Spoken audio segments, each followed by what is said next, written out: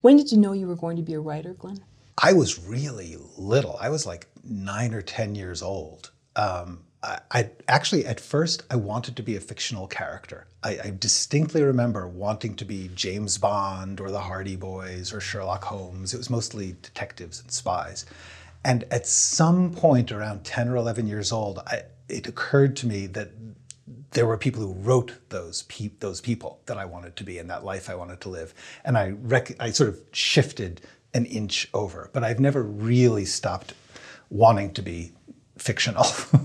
So that's how writing is for me. It's just an attempt to be fictional at all times. How did you discover that, oh wait, there are authors here and I want to learn more about them? There was a magazine called Show Magazine at the back in the 1960s, and there was an interview with Ian Fleming, who wrote James Bond, and he wrote an article about how he wrote James Bond, and it blew my mind because there was this person saying how you could create this world with these people in it, and I was like, that's what I want to be. And then Harriet the Spy. Harriet the Spy was a huge influence on me. She wanted to be a writer, and she explored the world around her, and I was like, that's what the job I want. That's the life. Did your parents try to talk you out of it, or were they encouraging? No, my parents were very supportive. I was very lucky in that way. They were scared. They were nervous. But it wasn't like this was an outrageous thing to do. It was just, we hope that you can survive. Oh, okay. And there were times when that was in question. They helped me out financially a lot, especially in the many years after college when I was not making any money. I've been very lucky that way. I had a lot of support. Can you explain how anxiety almost ruined your writing career? It almost stopped it from starting. I was a terribly, terribly anxious young person. Still am very anxious. Actually writing has become sort of the way I counter anxiety. It's one of the few things that's totally within my control, and control is what helps. Having the feeling of having something in your control is what helps anxiety. So being able to go into a fictional world or create a world or follow a story in your mind was one of the few things that would prevent me from feeling anxious. And yet when I tried to write them down, I was always very self-critical. It always seemed more complicated than just making it up in your head to actually get it down on paper. Was very difficult. And so I started wanting to write when I was 10 or 11, and I would write outlines or plans for things and write beginnings of things, but I wouldn't be able to actually finish them. And I could not figure out why. The answer was anxiety. The answer was not having a process. And it took about 10, 15 years of struggling with that and having writer's block and being talented. I mean, I could think of the stuff. I would write good stuff when I wrote, but I would write very, very rarely, and it would be very upsetting. And one of the things I had to teach myself, which is what I now try to teach others, is the importance of having a reassuring process, a routine, a very mechanical way of doing the work so that there's no anxiety involved. Because it's just like if you were a musician, you would practice your instrument. Regardless of quality, regardless of importance, you just run your finger over the keys over and over and over again. And if you do that as a writer, if you push yourself to just write, even if it's bad, if you push yourself to just get used to the experience of stopping and starting and starting and stopping every day for days and days and days, eventually it becomes so comforting and familiar that you can actually do the creative stuff. The creative stuff comes after the process. A lot of this actually reminded me, I eventually ran into Stanislavski's writing about actors. And I recognize that it's the same thing. I actually think of it as method writing, because the idea of an actor having to go out on a stage and be able to summon up an emotion on cue every night, when it was in theater and you had to do it every night, was a struggle that anyone would have a problem doing. And so that Stanislavski tried to work out a process, a method by which you can create a very mysterious thing called emotion on cue, even if it's not yours, even if you don't feel it. And that's essentially what a writer does. There's just nobody looking. But you have to sit down at your desk and somehow transport yourself into a fictional world, into a created place with people who are not you, and you have to feel these feelings and imagine this stuff that has to come out of you from you know not where. People don't know where creativity comes from. You know when you get it, you know when it's happening, but you don't know how it happens. And you can't. So what you can know is if I create this ritual, this routine, by which I'm going to always open the same type of notebook, or I'm going to have the same format I'm working in, and I'm going to understand the mechanics of writing, the idea of character and story and people taking action. And if you get all those things and you apply them to whatever you're writing over and over, you'll eventually become so comfortable with the process that you'll become creative. And after many, many years where I would just panic every time I had to write, now I actually find that writing is the thing that keeps me from panicking about life. And that I'll find myself every day, if I don't write, I get nervous. But if I do write, or if I trust the process, it will absolutely take away the anxiety. You can't guarantee much about the arts, but I can guarantee that practice and exposure to the process and creating a ritual is almost always guaranteed to make your art better. And so it sounds like that definitely didn't come right away for you. It took years because you were enrolled in school and then you left because of anxiety? I was very lucky. I got into Yale University there was a freak moment when they were accepting very creative people without great grades. It was in the mid-1970s, and the world was in turmoil, and things were not as stressed as they are now, I guess. All I know is I was good at English, but not much else. And I applied to a bunch of schools, and I got into Yale. And so I went. I didn't actually even want to go to college. I just wanted to be a writer. And I thought, this is just a waste of my time. But I got in, I can't not go. And I went, and it was cool experience, but by the end of the first year, I was struggling with my writing, and I blamed college. I now know what I just told you, which is that I had been struggling with my writing before college, and I was going to struggle with it after college. But for that moment, I was like, if I only didn't have this college thing, I would be able to write, which is crazy, because like I had 4 classes, and I didn't have that much to do. But I dropped out in the beginning of my sophomore year. And I called my parents. I actually said to them, would you take the money you're paying college and just give it to me to pay for an apartment so I can be a writer? And they said no. Which okay. They're not insane. They're supportive, but not crazy. Okay. And they said, but if you want to come home, come home. So I came home and I lived in the basement, and I just tried to write. And all the problems I had that I blamed on college, they were still there when college wasn't. And I tried everything. It would be like, if I only had this music to play, then I would be able to write, and I would go out and buy a record. And then, if I only read this book, I would be prepared to write this book. And a whole year went by like that. I just terribly stressed and never getting anything done, and trying every day and feeling terrified because I had screwed up college and now I had nothing. And one day I was trying to write a play, and I ended up writing the opening of a movie version of the play. I was reading William Goldman's scripts and novels, and William Goldman is such an amazing and influential writer, and his style of screenwriting is so catchy that I just thought, I can't write this play, but I can imagine the movie version of the play. I'll write it in his style. So I wrote about 6 or 7 pages of the opening, and it was the first thing I had written in about a year. And it sort of broke open the gates to the concept of this, what I was saying about having a process, just learning how to understand who the characters are and what the scene they're in is. And if you learn to think in scenes, then you just write that one scene. So that was that. I got 6 pages written in a year. And I said, I better go back to college because I need something to cover the next 3 years while I try and figure out how to get over this. I went back to college. This is a terribly long story. Is Oh, that I'm enjoying okay? this. Okay. Yeah. What, did you live in? Is it New I lived in Haven? New York. Oh, okay. So it wasn't far from New Haven, and they took me back with some caveats.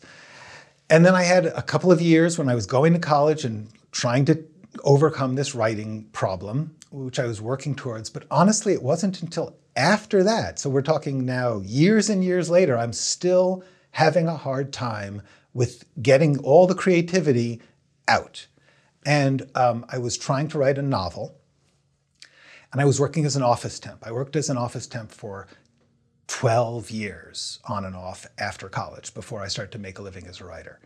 And during the many years of office temping, I was writing at different people's desks every day. I would have a new job every day sometimes, and I would lug my writing around in a little briefcase.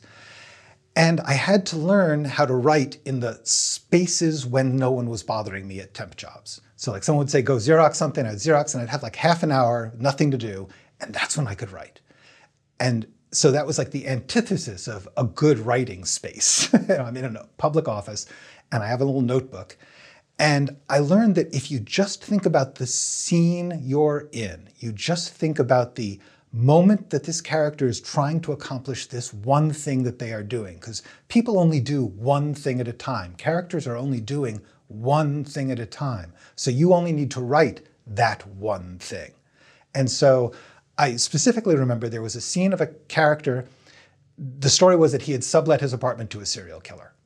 He was a wannabe screenwriter, and he just discovered a body in his apartment, and he goes to call the police. This is back in the 80s, so he had to go to the payphone on the corner. And I had to describe what it's like to run to a payphone in the corner in the rain and tell the police that you've sublet your apartment to a serial killer. And I just tried to imagine what it was like for a struggling screenwriter. And I had at the time holes in my shoes because they had worn through and I'd put cardboard in them. So I described what it was like when the rainwater came through the hole in your shoe and what it was like to try and explain to the police why you had sublet your apartment to a serial killer. I had not done that part, but I was in the moment. And that's really what it's about. Thinking about the scene and being in the moment and understanding what a character is trying to accomplish and why there's an obstacle to that.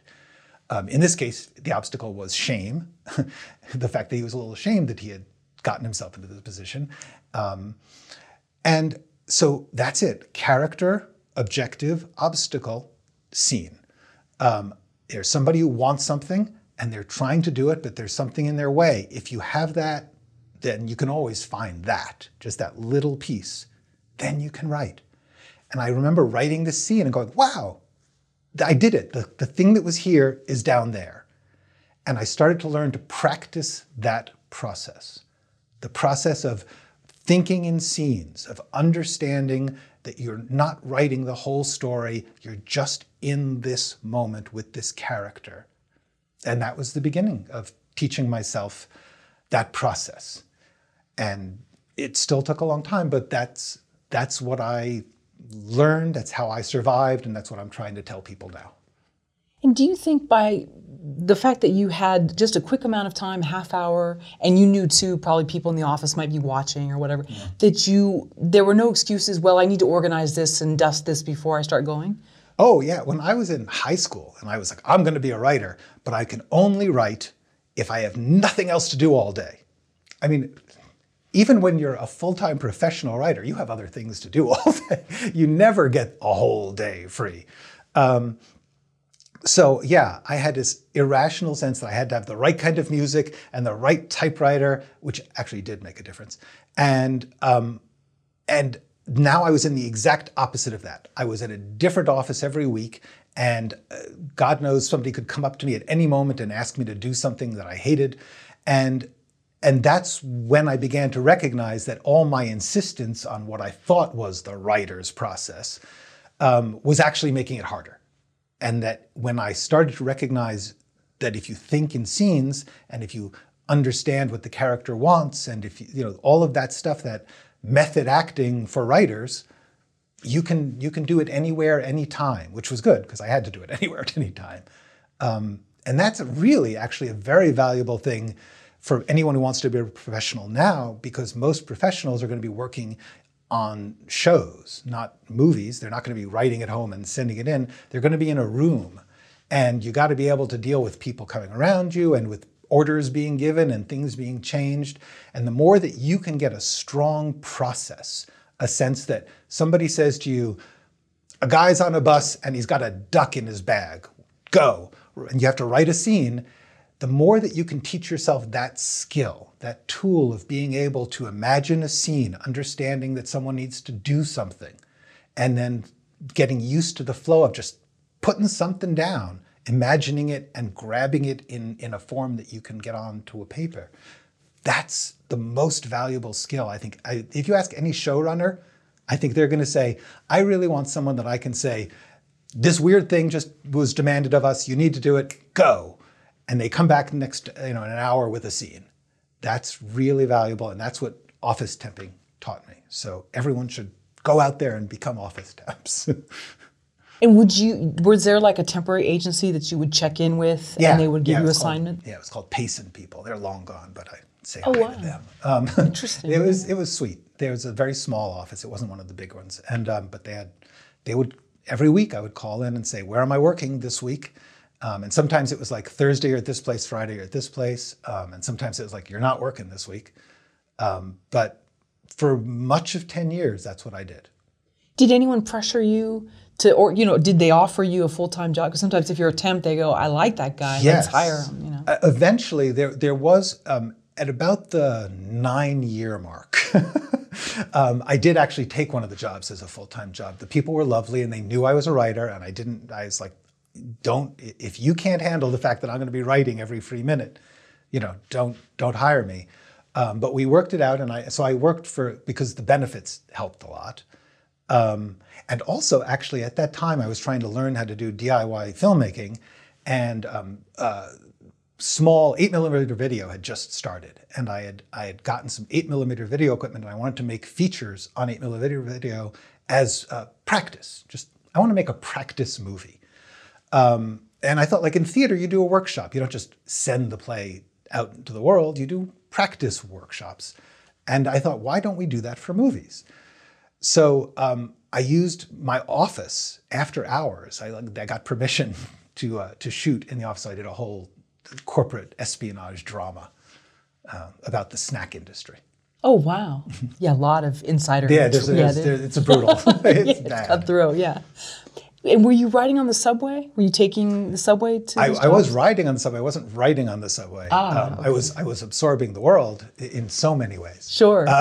Through every orifice. Oh, yeah. But no, I tended to write either at desks or at home in the morning before, like I'd wake up at like 4 and write for an hour before getting ready to go. And did anyone question you and say, well, what are you doing with this note? What is this notebook that you're writing? Oh, yeah. Well, everyone was like, oh, he's a writer. Ha, ha, ha.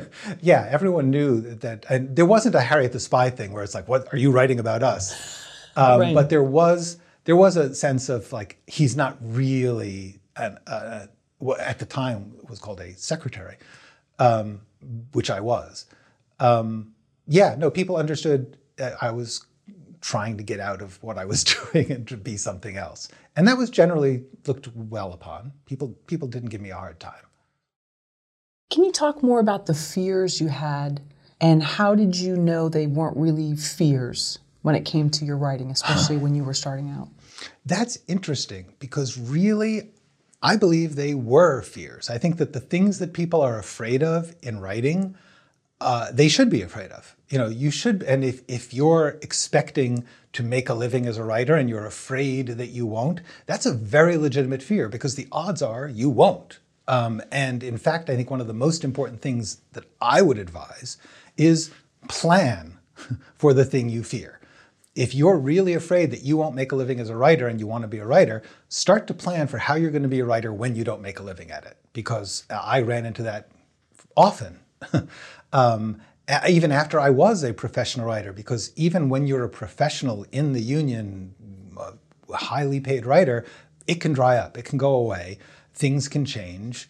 And the important thing that you want to do is think, first of all, would I stop writing if I couldn't make a living at it? If so, I don't know that you're going to be A, very happy, and B, a writer, because you need to be able to want to do it no matter what. And then, okay, so I will be a writer and work early in the morning before my job as a pharmacist, or I will be a writer and be, as I was, an office temp for 12 years, or I will be a writer and live with my family for the rest of my life. Whatever it is, there's no right or wrong way to do this. There's no actual path. And so you've got to figure out what makes sense for you. And one of the most important things about that is to recognize what you're afraid of and try and plan for the reality of it. If it could happen, And I think that actually is what helps a lot, is to say, well, all right, if I don't make it in Hollywood, would I still keep writing? And the answer should be yes. It may not be I'll keep writing scripts, or maybe I'll write scripts for podcasts that I can produce myself, or I'll write for theater, or I'll make graphic novels. Whatever it's going to be, face the fear and be realistic about it. That was actually what got me through. That big fear. Am I going to be able to do this? There's so many fears to being an artist, aren't there? Because I was just thinking, that's one. But then there's the fear of, am I any good? Maybe I'm not good enough. And once again, the answer has to be, well, you're going to be as good as you're going to be. I mean, being afraid of it is not going to make you better. So you might as well just be how you are and see where that lands you. You can't actually change many things. There's a lot of things that make it easier or harder for each of us, and every one of us is different. And for me, the fear of, will this be accepted? Will this be liked? At a certain point, it's probably better to look at that fear and say, would I keep writing this even if everyone hated it? And if you can find something that you would write then, that's probably the thing you should write. Find a way to do the thing that you do no matter what. Because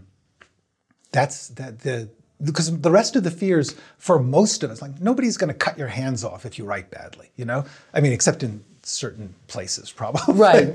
But hopefully not for here in the those of US, us who are not living there, these are nice problems to have, and artists should take a deep breath and recognize that. The worst thing that could happen is you don't make a fortune. Oh, gee. If you write operas or poems, you would never even occur to you. Screenwriters have this weird idea that they're supposed to be rich and famous. That is not actually an artist's lot. Most, 99.9% of screenwriters are not rich and famous. 99% of working screenwriters are not even rich. And certainly in the scale of what we think of as that percentage of that's what a screenwriter is. Most screenwriters don't get to choose what they work on. And honestly, what you're doing is balancing. You're saying, I want to get paid for writing, but I also want to write what's in my head. Well, you're not going to get to do both of those most of the time. If you write what's in your, like I was a working screenwriter for 25 years and nonstop, great jobs, exciting. I almost was never writing a project that I conceived of. I was being hired by people who wanted my talents and my skills for their project. And that was paying the rent and the best day job you'll ever have and some of the most wonderful experiences I've ever had. But I was not writing what I could imagine. So I had to do that on the side. Almost none of those projects went anywhere. People would read them and say, wow, that's great. We can't make that. So, that's success. That's, is that the picture that you all have out there of your success? No, everyone has the success picture of those 2 or 3 writers that we see interviewed who are like, oh yeah, well, I decided I was going to do this project and I called them up and I told them I was doing it and they gave me $1 million and I went and wrote it. That's just not how, that's winning the lottery. That's getting hit by lightning, being born into the royal family. If you're lucky enough that happens, great. But most of us should plan for the thing we fear. And were your fears greater at that time to make a living as a writer, or would you even get another temp job? Because with the temping, sometimes you don't know if you're going to be working from week to week, or hi, we don't need you anymore, and you're like, okay, did I do something? And which fear was greater at that time? That's actually a great question because it brings up the issue of sustainability, and by which I do not mean we recycle our projects. I mean you have to be able to have a sustainable life to be an artist, a creative person of any type. And so you need to be able to separate those and say, I need to deal with the fear of not paying the rent and not having food and not having a good relationship and all those life things that are very important. They have nothing to do with your work. And your work should not be making the save on those. You should not be saying, I have a crappy relationship, but one day I'm going to be such a famous writer that they'll love me anyway. That's a bad plan. Have a good life and then write. Have a life that you can live whether or not you ever become a rich and famous writer. And if that is a small life, good, whatever, as long as it's a sustainable life, as long as you can take care of yourself, then you can apply yourself to the process of writing. An artist, an artistic problem, the problems of am I good enough, is this meaningful enough, all those things, let alone will it make any money, which is not really entirely an artistic problem, is a separate thing that you do when you have the space and the health to do it.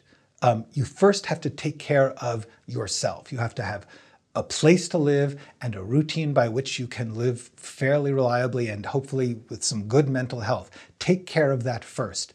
Don't be in debt. Don't put off all the things of your life until I'll take care of that when I'm successful. No one's ever successful enough to take care of that. That has to come first. And then you make a space for your work. And you'll deal with each artistic problem like, what is this scene about? Or is this a good idea that I feel like committing a year to? Those are artistic problems. But they have nothing to do, they shouldn't be how you decide whether or not you're going to pay your rent. If you get lucky, I mean, honestly, once, if you get into the union and you become a professional writer, you're still basically not going to be asking that question. You're going to be asking, how do I get this job that someone else has done the creative work on and I want to work on their project? Because except for a small, teeny number of people who are showrunners or people who are writing features, which is a very small number now, you're mostly working on a staff. That's a job. It's a job at a corporation. A great job at often a great corporation, and it's really cool, but it's not an artistic problem. Artistic problems should be solved with artistic things, and life problems should be definitely solved with life things, not with artistic solutions. Can you tell us the reasons why being a screenwriter is impossible? Yeah, absolutely. In many ways, I would advise no one to be a screenwriter. It is by far one of the dumbest arts to try and be in, other than maybe large-scale architecture. The first thing about screenwriting is you're never getting to finish the work. In other words, you get to finish the script, but it's not available to an audience until it's made by other people. So basically, you're creating something in order to give to a bunch of other people so they'll create another thing, and frankly, a different thing. The thing that's based in your script is a production, and it will change in many ways.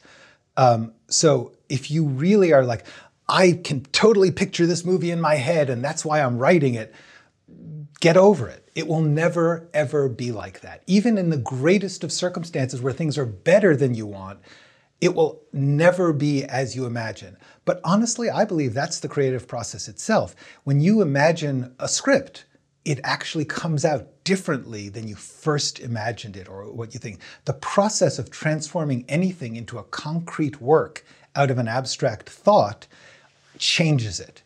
And honestly, when a reader reads it, it's going to change again, because when you say he wore a red tie, they're going to picture a different red tie than you're picturing. And you have to be able to accept that. You have to be able to accept that the script is a piece of a project that you will not have any control over. So that's number one, is unless you really like that process of doing something for other people to work from, it's frustrating. And I know actually a lot of writers get very irritated at actors and directors, which is too bad because they should be more respectful of the other arts. But they're like, they didn't say that like I thought they should. Like, I know how that line should go. And that's not how it works. The line goes how it goes in their mouth. The actor has to be free to act the way they would act it. And if you're depending on them saying it exactly the way you imagined it, which is frankly not on the page, it's not going to happen. So screenwriting is more frustrating than most types of writing. But then, not only that, among most types of writing, you have less control because you don't own the copyright to your work. If you're a novelist or a playwright or any other kind of writer, you own your work. Somebody may put pressure on you, we won't publish it unless you change it, but they actually can't change it. If you write a script and you sell it to a company for various reasons having to do with the ability to unionize back in the 30s, screenwriters gave up their right to own their creative work, which means when you hire on to write something, they can fire you and have someone else rewrite it and you cannot do anything about it. And that always sounds like, oh, that'll be fine, I'll live with that. It hurts. Everyone gets fired, everyone gets rewritten. Most of my career was rewriting other people, and I had to be aware of the fact that somebody out there is grinding their teeth and cursing my name if I do well. So screenwriting is just a tough business. Then you get to the fact that for most writers now, you're going to be working on a staff of a show, which means it's not even your idea. You are one of a bunch of people contributing ideas, and the actual writer of the show, the creator, the showrunner, is going to be saying yes to that, no to that. That line is good, that line is good. We'll put them together. You may get creative satisfaction. You may be doing grunt work. You may also, on a feature I wrote, there was an introductory scene of a character that I just hated the way the producers wanted this character to be introduced. They thought she was cute and I thought she was reprehensible. And I kept on saying, do you really want her to say that? And they're like, yeah, we think it's funny. And I was like, I didn't have an agent. I had to write the scene the way they asked for it, or I would be fired or someone else would be hired to replace or rewrite that scene. That's not what most people picture as being an artist. It's not what most people picture as being a writer. But I can go on. The number of reasons that you shouldn't be a screenwriter are enormous. The reasons that most people want to be screenwriters are misleading. First of all, they think, and it's true, you are very, very highly paid if you are a working screenwriter in the unions and the studio system, the network system. That is a very small percentage of the people who are trying to be writers. So it's like saying, I want to be a baseball player, and you're imagining I'm going to be major league. Most people are not going to be major league. The question is, would you stop playing baseball then? And I can't imagine. I can't imagine saying, I want to be an artist, but only if they'll pay me first. That's not how generally arts should work. Most people imagine that screenwriters have people come to the writer because, honestly, and this is a problem of the screenwriting industry. Everyone who teaches screenwriting, they're all saying like, it all begins with the script. The script is so important. And you get all these actors and directors who are saying like, and it's true. They choose a good script to work on. And it's like, we couldn't do this without the script. And wannabe screenwriters are like, I'm so important. And I promise you, you're not. They are going to change your work. They are going to misinterpret your work. That's just part of the job. You are providing a beginning to someone else's creative process. And so that's a hard thing to, almost every screenwriter I know is looking for a creative outlet. They're writing novels on the side or plays or they're painting or whatever. And you wouldn't think that that's what being a successful screenwriter is. But truthfully, it is. It's a job. It's a glorious job. And when it works right, you have these amazing experiences where talented people take your work and they like your work and they do stuff and it works. And then it goes out to a big audience. And that's a little tiny slice of the experience. the things I've had made were amazing. They're only 2-3% of what I actually worked on. Most of what I worked on, no one will ever hear of. It's trapped in some company's vault somewhere or in my drawer because no one bought it. And I'm talented, I'm good, I'm successful, I'm in the union, I'm highly paid, and most of what I write is rejected. So, be a painter if you can, because at least you get done, you have the finished painting. But the flip side of that, so that I don't just discourage the heck out of everybody, the flip side is if you get good at it, you learn certain skills about narrative and character that are invaluable no matter what else you try to do creatively. If you want to be a director, it's great to know what screenwriting really is, what a scene and a character really are. It's very important to understand how much the character's motivation, the character's goal, the thing they're trying to do, that's crucial. And if you're writing a novel, it's just as important. And if you're writing a graphic novel or a video game, whatever it is, those basic ideas about a character wanting something and having a difficult time getting it, that is the center of any kind of narrative creativity. And screenwriting pushes that harder than most. If you can learn it in screenwriting, you can do it anywhere. So it's sort of good to learn to be a screenwriter because then you got a skill set. If you decide to work in video games, great. You're going to be really, really set. And when you were temping in New York City, were you attempting to be an author, or it was when you wrote that play and then you saw it was sort of Goldman-esque and you thought, let's do screenwriting? No, ever since I was like a kid, when I see something, I want to do it.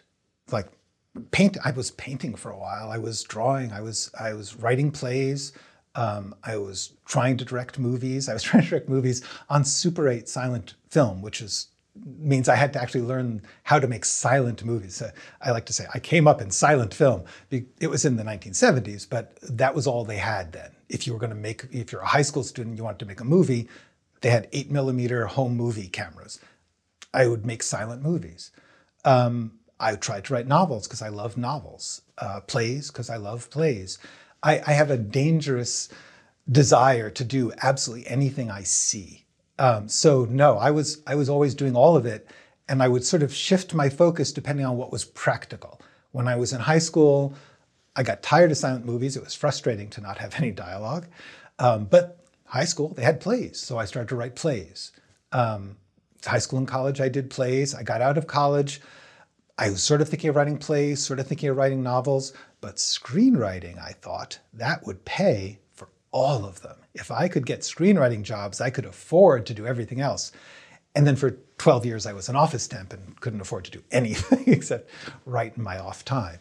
But the theory always was I was going to do it all, and screenwriting was just the most lucrative, which is what everybody thinks. And yeah, for the major leagues, it's very lucrative. For the rest of us, it's not. And you should really want to do it. You should love doing it, even if no one pays you.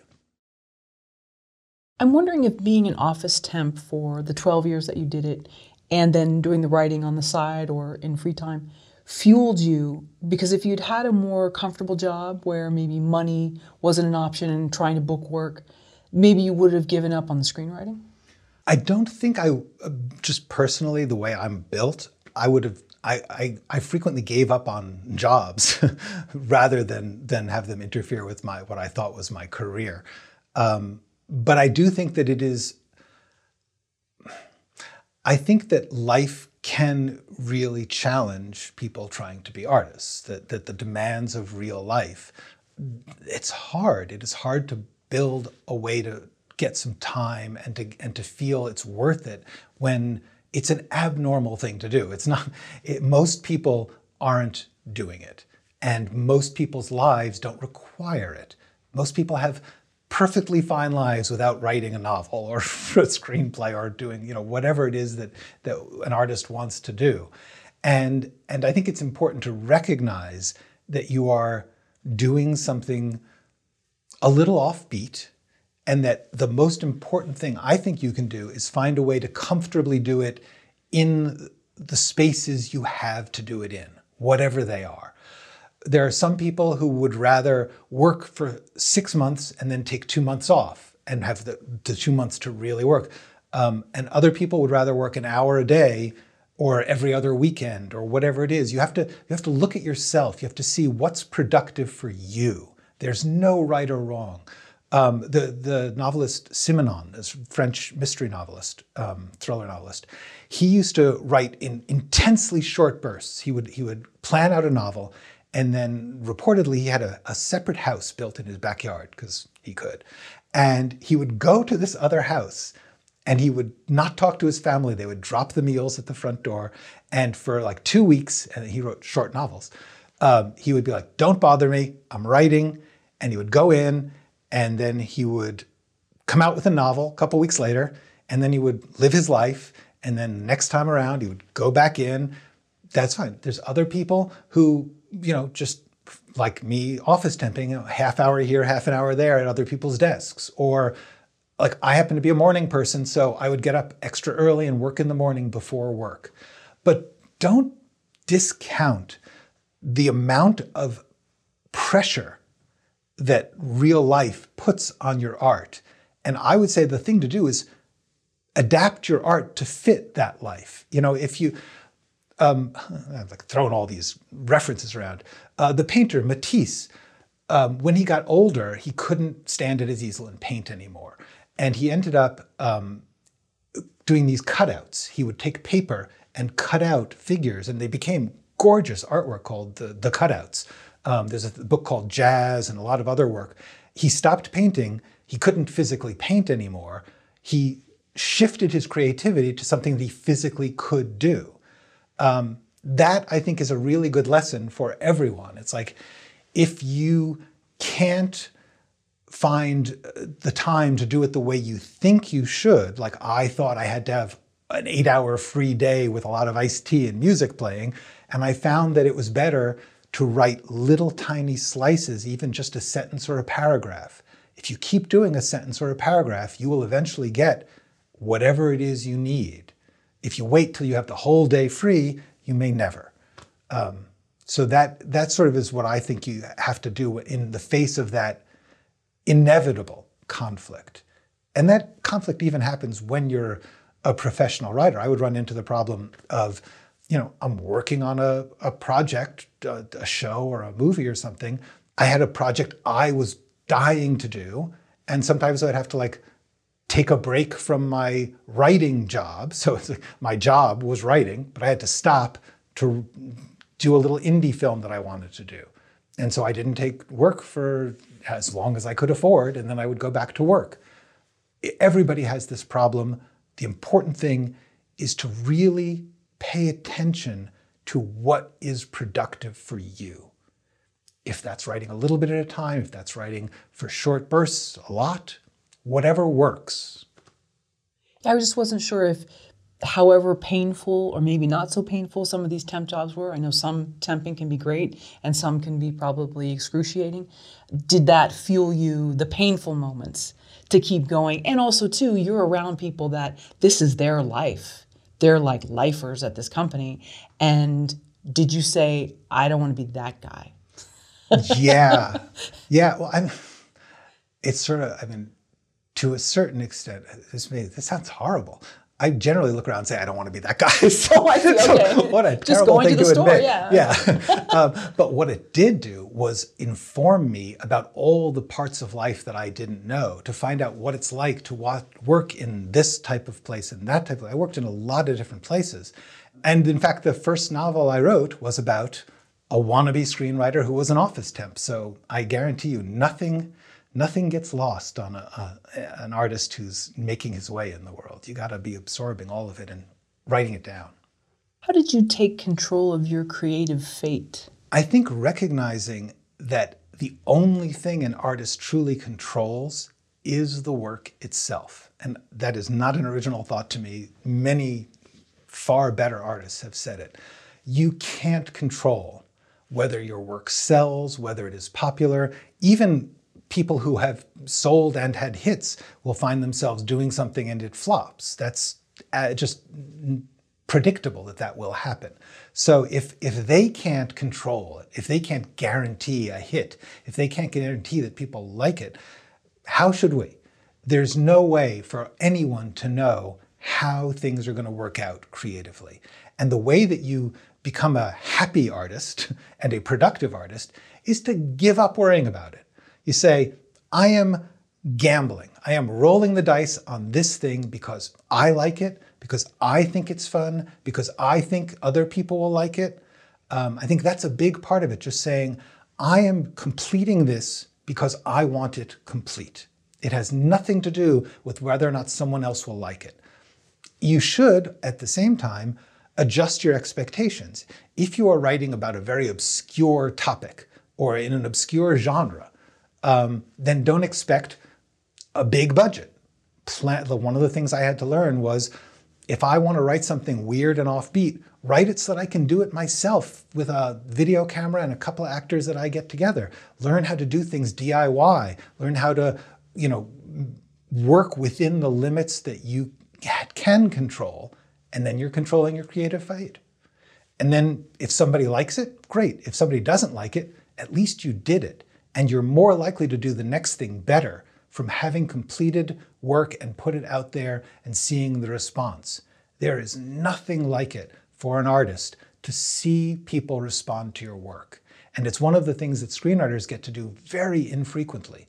Most working screenwriters, most of their jobs, they don't get out to the public. A lot of people do drafts of things that don't get made. Now you do that less because most people are working on shows. When you work on a show, they don't hire you if they're not going to make it. But the experience of doing your work and putting it in front of an audience, starting the work, finishing it, and presenting it is the most important education you can get. There's nothing else that replaces it. So the more you can do that without asking someone's permission, without waiting till someone says, well, this will make me a lot of money, so I will invest in it. Because people don't put money into artworks because they like them. Mostly they put money into artworks because they think it'll make them more money. So if you do something that's good but not profitable, you won't get to make it. It's better to do something that's good and can be made really, really cheaply, and then you can make it. Nobody can stop you. And if you don't feel like directing it yourself, somebody who does know how to work low budget will be able to make it. So completing projects is very important to you, is it? Completing the process, the artistic process, is the best education you can get. If you can write 10 scripts and finish them, and ideally at least get a reading of them, but really the best thing to do is to shoot them. Find a way to get someone to shoot your script. Make it shorts, whatever. That will teach you more than any other education about screenwriting. And if they're bad, so what? Do it in such a way that if you lose your money, it's not the end of the world. How did you get your first Hollywood writing job? It was a fluke, a freak occurrence. It was actually a script that I had written 10 years before. It was my first script, and I had gotten an agent with my first script. I had gotten very lucky. I knew someone who showed it to an agent who picked me up as their client, but they could not get me.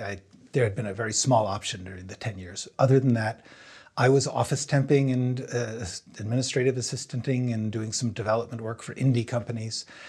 And I was beginning to think I should stop. I was actually planning to become a teacher, like maybe a high school teacher or a college teacher if I could, because at least I would have summer vacations to write. It was always, what can I do to support my writing? That never stopped. But the idea of becoming a screenwriter stopped because I was like, why keep beating my head against the wall? I had written a bunch of scripts. I had an agent. If I wasn't making it, maybe I should quit. But the first script I had written, all of my scripts were well liked by the people who read them. They just were like, this is really good, we just can't make it for a billion reasons. There's always a billion reasons why people can't do things. But an independent producer who really loved one of my scripts, and I had done some rewrites with her, her name was Mae Wuthridge, and she took a job at Tribeca Films when it was just starting. And she had to say that she was stopping her independent career and going to work for Tribeca. But she had the opportunity, she met with someone who worked with Billy Crystal, who was looking to work with De Niro on what turned out to be Analyze This eventually, after I failed them. But they were looking to work together, and May slipped them my script. And they loved it, and they said this would work very well. And so all of a sudden, Tribeca had to pick me up as like, oh, I guess we'll pick up his script to take. So all of a sudden, from being about to quit, I was working with big Hollywood stars, and my agent, Lisa Calamaro, arranged a fabulous option and first step deal. And all of a sudden, I didn't have to work temp for a year while I did rewrites on that project, which went so fast downhill and died completely. And they wanted changes that I didn't know how to make. And I had worked for 10 years learning how to write what was in my head. And I had never learned about the part of Hollywood writing where somebody says, change that. That wasn't even on my radar. And this was a long time ago. This was in the late 1980s. It just never occurred to me that, like, someone would say, as they did, the story was about a divorcing couple, a couple who had gotten divorced and remarried and divorced again, and over political differences. And then the guy gets involved in espionage and politics and things. And so their divorce, the topic of their divorce, becomes the subject of a thriller. And so it was sort of a thriller romantic comedy. And the note was, can you take out the divorce?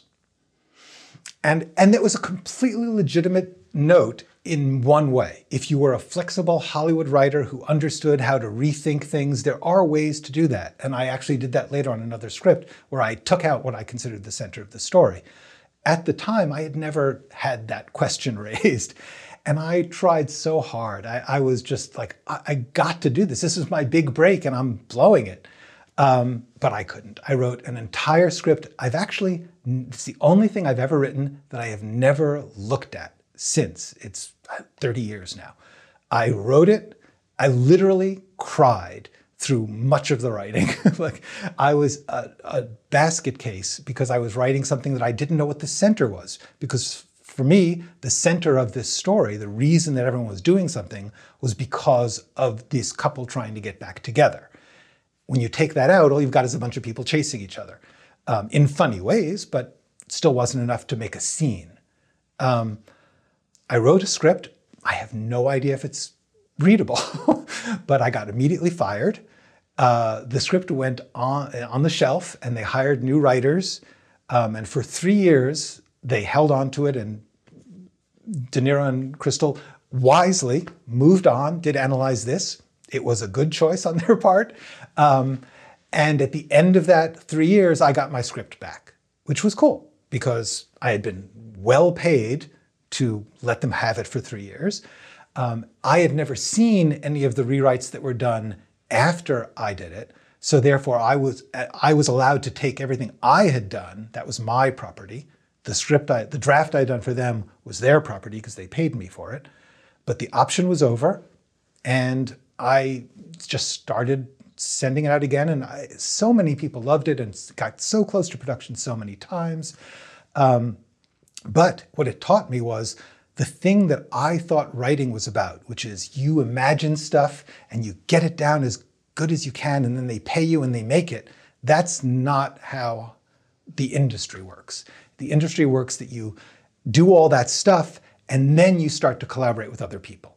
And if you can't do that part, if you can't learn how to use those same creative skills on demand for things you may not think are great, then they'll find someone who can.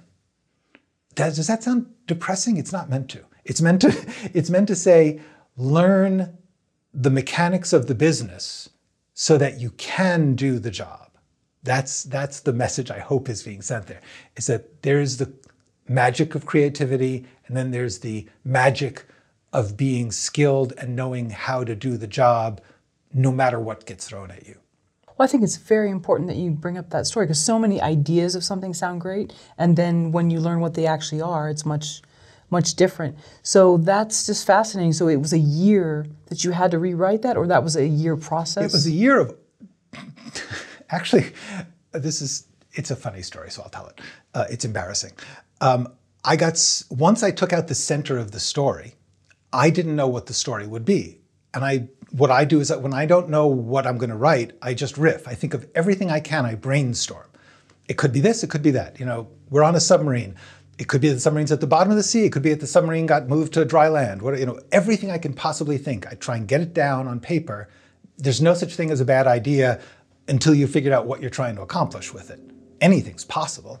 So I had this huge list of possibilities of this story, and I didn't know which one they wanted. And I was writing for them. So I made it into a board game.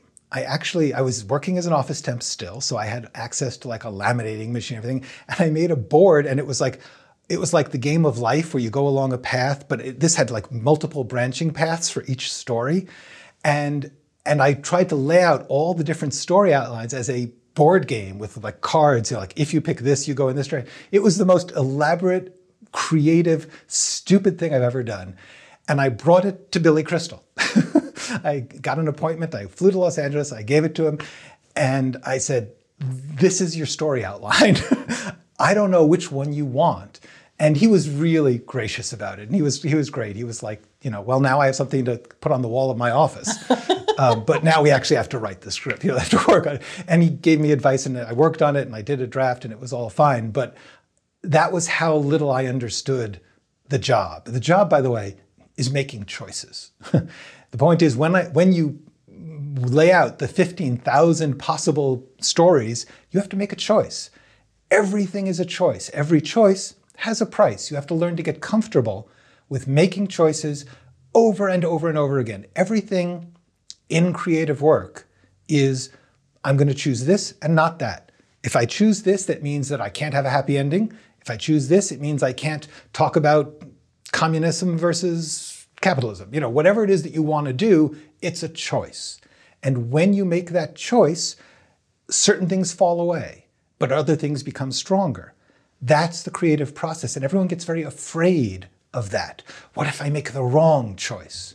The coolest thing is, for a writer, is to get comfortable with, what? It's a choice. I'm going to make it. I make it judging, I know that the producers want this. Well, no more choice. That's what I'm doing. If you don't know for sure, you take the choice and you follow that path. You're gambling. Maybe it'll work, maybe it won't. But it's better to make the choice and be creative and try and find your solutions than to try and do both. That's the one thing you can't do. Got to make a choice, and you have to live with the price. When they asked you to take out what was the center of the story, which is the couple getting divorced and getting back together, they didn't tell you what to replace it with? They didn't know. When people give you notes, they don't know how to fix it. They're just like, that seems a little wrong. Or sometimes they'll know how to fix it, but it's not what you thought would be. Like, you may have a better one. It doesn't matter. What matters is that everyone is going to see things differently. And most notes are, this isn't working, not do this. If they were do this, then it's like, I'll do that. Most notes are, that's not making sense, or that's too slow, or that's too fast. But how you actually solve it, that's your task. And so for you, that was so new. It never occurred to me. It was, people didn't know that much about screenwriting in the late 80s, early 90s. Like, it wasn't as much of a thing. People didn't do it as much as they do now. Now everybody writes scripts. And frankly, everyone should, because now everyone can make them.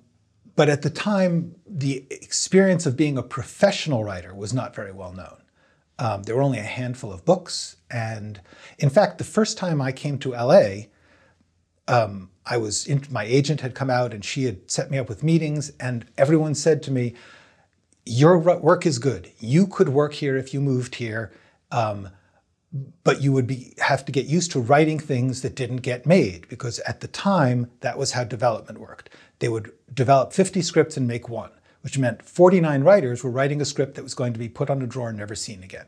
And they would be highly paid, and they would be well respected, and maybe one of them would get lucky at one of your scripts would hit. but you never knew. Some people had a full career never getting anything made. And that blew my mind. I was like, I'm not going to work a whole year on a script and not have anyone see it, which of course, that's the business, that's the job. But at the time, I didn't know. I had no clue. And it took me a while to process that and to recognize that as a day job goes, pretty cool. You learn a lot on it and you get paid to do the thing you love. But it may get put on the shelf. You may never see it again. When you came back to them with other ideas which could be the center of the story, did they not like it, or that was the board game? All right. This is the process by which this happens is that the people who are in charge, like if you're a star or a director and you're supervising writers, you know that you're not a writer. And so you just try to guide them, as some are better than others. And it's the writer's job to translate the notes. That's part of being a professional screenwriter, is recognizing that people are going to tell you stuff and you have to figure out, what I believe is you have to figure out how to turn it into scenes. Everything about screenwriting is how to think in scenes. If you can figure out how to make a scene out of an idea or a desire or whatever it is that somebody says, then you can be a professional writer. And so very often the people in charge will say, like, honestly, I know what end result I want, but I don't know how to get there. That's your job. So that was, a lot of the notes were like that. And in fact, I said, here's the thing. When it really comes down to it, there's a binary choice. There's a this or that. Is it this ending or that ending? And the note was, well, could it be both? What are you going to do? So eventually I just chose. I actually think this board game is kind of cool. But well, it was great. I don't know if I have a copy of it. I think I gave him the only copy. It's kind of a neat idea. I mean, if someone had the time to make the board game, that would be Yeah, absolutely. No, I mean, essentially it's create your own story, which is now a completely legitimate creative project. You can digitally, you can make a story that you could do that with. It's called a video game, and so I just was decades ahead of my... There you go, yeah, right. I should have been designing games. Do you think things have changed in Hollywood in the past 5 years? Everything has changed in the past 5 years. I personally believe that the changes happening right now in the entertainment industry are the biggest since the invention of film back in 1905. Even television, the coming of television, the coming of home media, did not disrupt the system as much as the events of the digital technology changes. If you don't mind me getting into that, one reason is because when film began, they built up a bunch of companies in the 1920s in the silent era, and those became the studios. And the studios sort of ran the world for the next decades. There were only a small set of studios, and they all essentially worked in the same field, and they all owned the same theaters. That system eventually incorporated television. At first they thought television would be a threat, but then they simply moved television into their system. The studios ran so many things in television. When the digital revolution happened, new companies came in, and instead of buying a studio and saying, keep doing what you're doing, they built their own studios based in entirely different philosophies. And they also built their own distribution companies, because you have to remember the entire movie industry is a distribution industry. The movie studios were film distributors. They made movies in order to have something to distribute. And the most important thing to them was distribution, because that's where the people pay money to get the product. Distribution is where the money is. And with streaming services, they simply opened up a whole new avenue of distribution that cut the studios out of the business. They took the business away from the studios. And as a result, everything changed. The people running it, the philosophies by which they ran it, everything has changed, and it's broken up because the ability to choose what you're watching, the ability to meter how things are watched, all of these things are changing what gets made. As a result, everything is sort of broken up into each company has its own plans, its own philosophy, and they are buying and producing according to what they want to do. They're not doing it according to some unified industry philosophy of this is what's a hit. Furthermore, a lot of the technology companies, their principle is if somebody else is already doing something, we have to do something very different. That it was never like Paramount was like, oh, they're doing this kind of movie, so we'll never do that kind of movie. That's not how that worked. They all did the same kind of movie. And so you could just say, I'm going to make a Western because everybody's making Westerns. Now, every company, every streaming service, they're constantly changing what they want. So you can't plan on, I can write this and it will be sold. That doesn't happen. It has to be a magical combination of you being good at your writing and the company having the desire to make that thing. And the only way that you can make that happen is doing your part of it. You do the good work and you put it out there. There's a lot of places out there. Hopefully one of them will pick it up. That's all you can do in the face of this new system, which is no longer unified around one set of objectives. Do you think people realize that the rules that they've been living by are no longer there? No. I think, I don't know if this is copyright, but Wile E. Coyote, when he runs off a cliff, and there's a section there where he's running in thin air with his legs spinning, but he's still going straight ahead, and as far as he's concerned, he's on solid ground. I believe that is where we are, which is most of the people who are working in the industry and most of the people who are teaching about the industry are operating from pre-digital philosophies. They're like, this is what a story is, this is how a thing gets sold. And in fact, we're all on thin air and we're going to drop. We may have a parachute, we may get a glider. I'm not saying we're going to smash, I'm just saying the ground has shifted under our feet. And so the concept of 3 acts, the concept that a movie is the story unit, these have all changed. A story can be in 78 parts, a story can be in 6 half hours. In each of those is going to have a different kind of structure. How can you possibly talk about a universal structure or a mythic paradigm that's going to fit all of those? I believe the only thing that fits all of those is an understanding of the basic tools of writing a narrative for people to film, which means understanding that you've got characters who are trying to accomplish something and they operate in scenes. The one thing I think is true still of all filmed entertainment is that it works in scenes. And you're going to need to understand how scenes work. Every character who enters a scene has a desire to accomplish something. They are in that scene for their own reason. And if you learn how to write those scenes, you learn how to write a character's objective, and at the end of that scene, something has changed or frustrated them, and so they move into the next scene with that next objective.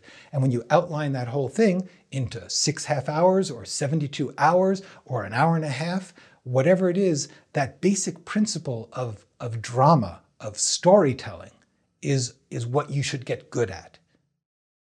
How do you define story and how do you teach it to clients and students? I think the basic idea of a story is going to be that you are following a character or characters. It is entirely possible to tell a story of multiple characters. You don't only have to tell one person's story. It's nice, you can do it, but it's also possible to tell a story with 11 main characters. It takes a lot of work. You have to follow each main character and follow their story all the way through the narrative. But in fact, I believe any story is really about how a character trying to accomplish something runs into other people who either help or harm their intention. It's sort of like Isaac Newton's theory of the billiard balls, that they once they get set in motion, they will roll in that same direction because they're being pushed by a physical force, and I think a character is also doing that. They're trying to get somewhere and they're rolling in a certain direction until either they hit something or something comes along and knocks into them, and then that changes their direction, but they're still trying to get to that one place. The physics kind of falls apart there because billiard balls aren't trying to get anywhere. But the idea that things are moving until they run into something else which is also moving is sort of how characters work. Every character thinks they're the main character. If you have your hero walk into a hotel and try and get a hotel room, that hotel clerk, they think they're the center of the movie because they're the center of their story. And this person coming up to them is either getting in their way or they're trying to charm them or whatever it is that they're doing, they're trying to do something. And that interchange is the basic building blocks of story. That's what you call dramatic action. Someone trying to accomplish something which mostly involves interacting with other people. Sometimes the action can be, I have to take this suitcase and put it on a train, whatever, but there'll still be, I have a thing I'm trying to accomplish, and that's what story is. I have a thing I am trying to accomplish. I am a character and I need to get this thing, and it will be a more interesting story if there's something in the way. If I am a character, I'm trying to put a suitcase on a train and I go and I put it on the train and nothing happens, it's a very short, boring story. If they're carrying a suitcase and another person comes and they steal the suitcase, it's more of an interesting story. And it's a more interesting story if that person's got something important in the suitcase. If it's just a suitcase, they can say, oh, somebody stole it. Oh, well, I'll go get another one. Not that strong a story. Every story is about a character trying to accomplish something and having an obstacle. And what they do, what action they take in the face of the obstacles is your story. The obstacles don't have to be external. The obstacle can be, I'm really afraid of the train station. I need to get this suitcase to my uncle and he's going to be at the other end of the train. So I've got to get this suitcase onto the train, but I'm terrified of loud noises. That's a story. The only obstacle is in there, but it's real. So every character is facing obstacles. The obstacles don't have to be physical. They don't have to be another character. They just have to be something that's getting in the way of them trying to accomplish something that's important to them. Can you explain how questions and choices inform the writing process? Writing is a process of questions. That, like, if I could, there's a couple of things that I wish I could like get tattooed on the inside of people's eyelids that they knew.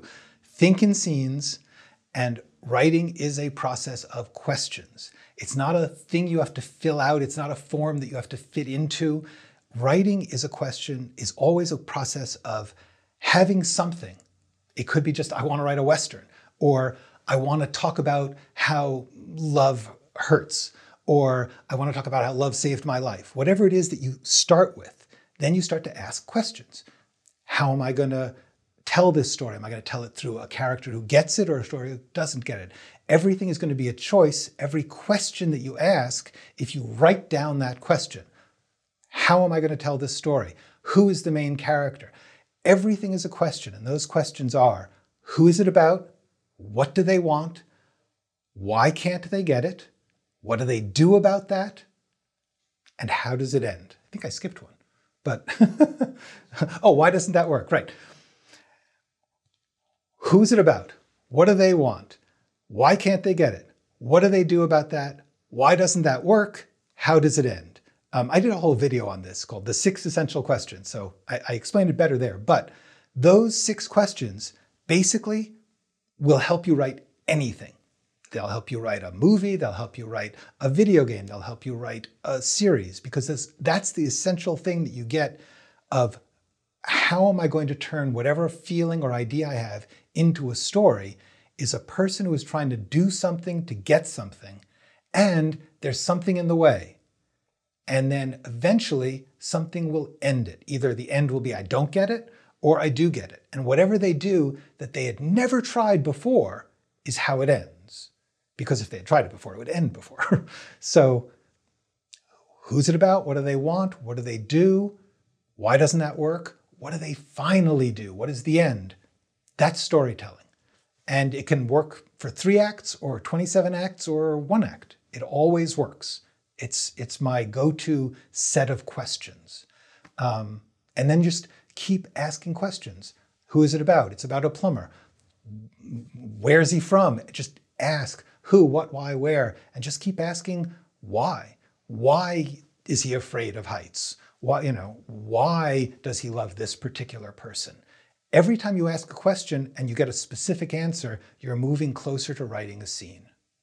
What's the easiest way for someone to figure out an enjoyable writing process for themselves?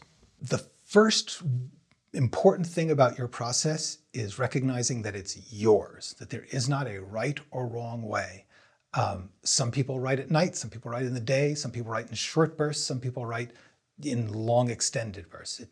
There's no particular better or worse process. The important thing about a process is it's something that you can do relatively easily.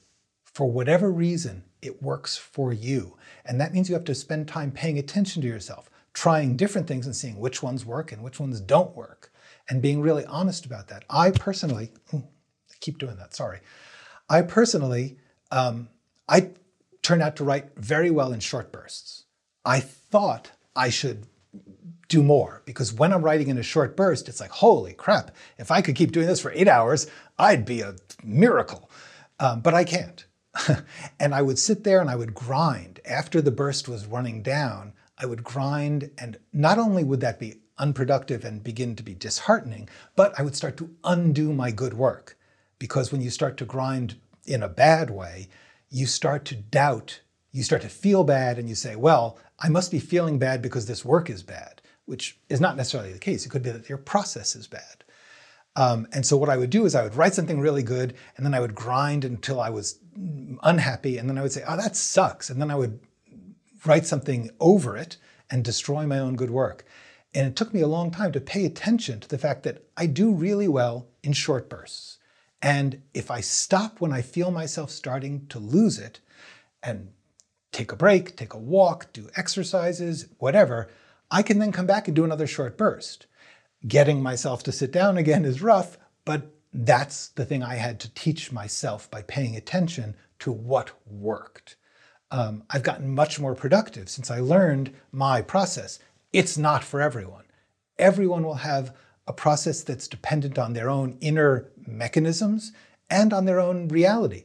Some people only have free time on weekends. Some people only get a little bit of free time, in the evenings. And so they have to find a way to work at the time that they are allowed by their life.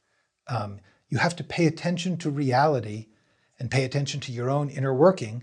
And the best way to find out is to do it and see how it goes. It's always better to try and do some work and see how it goes.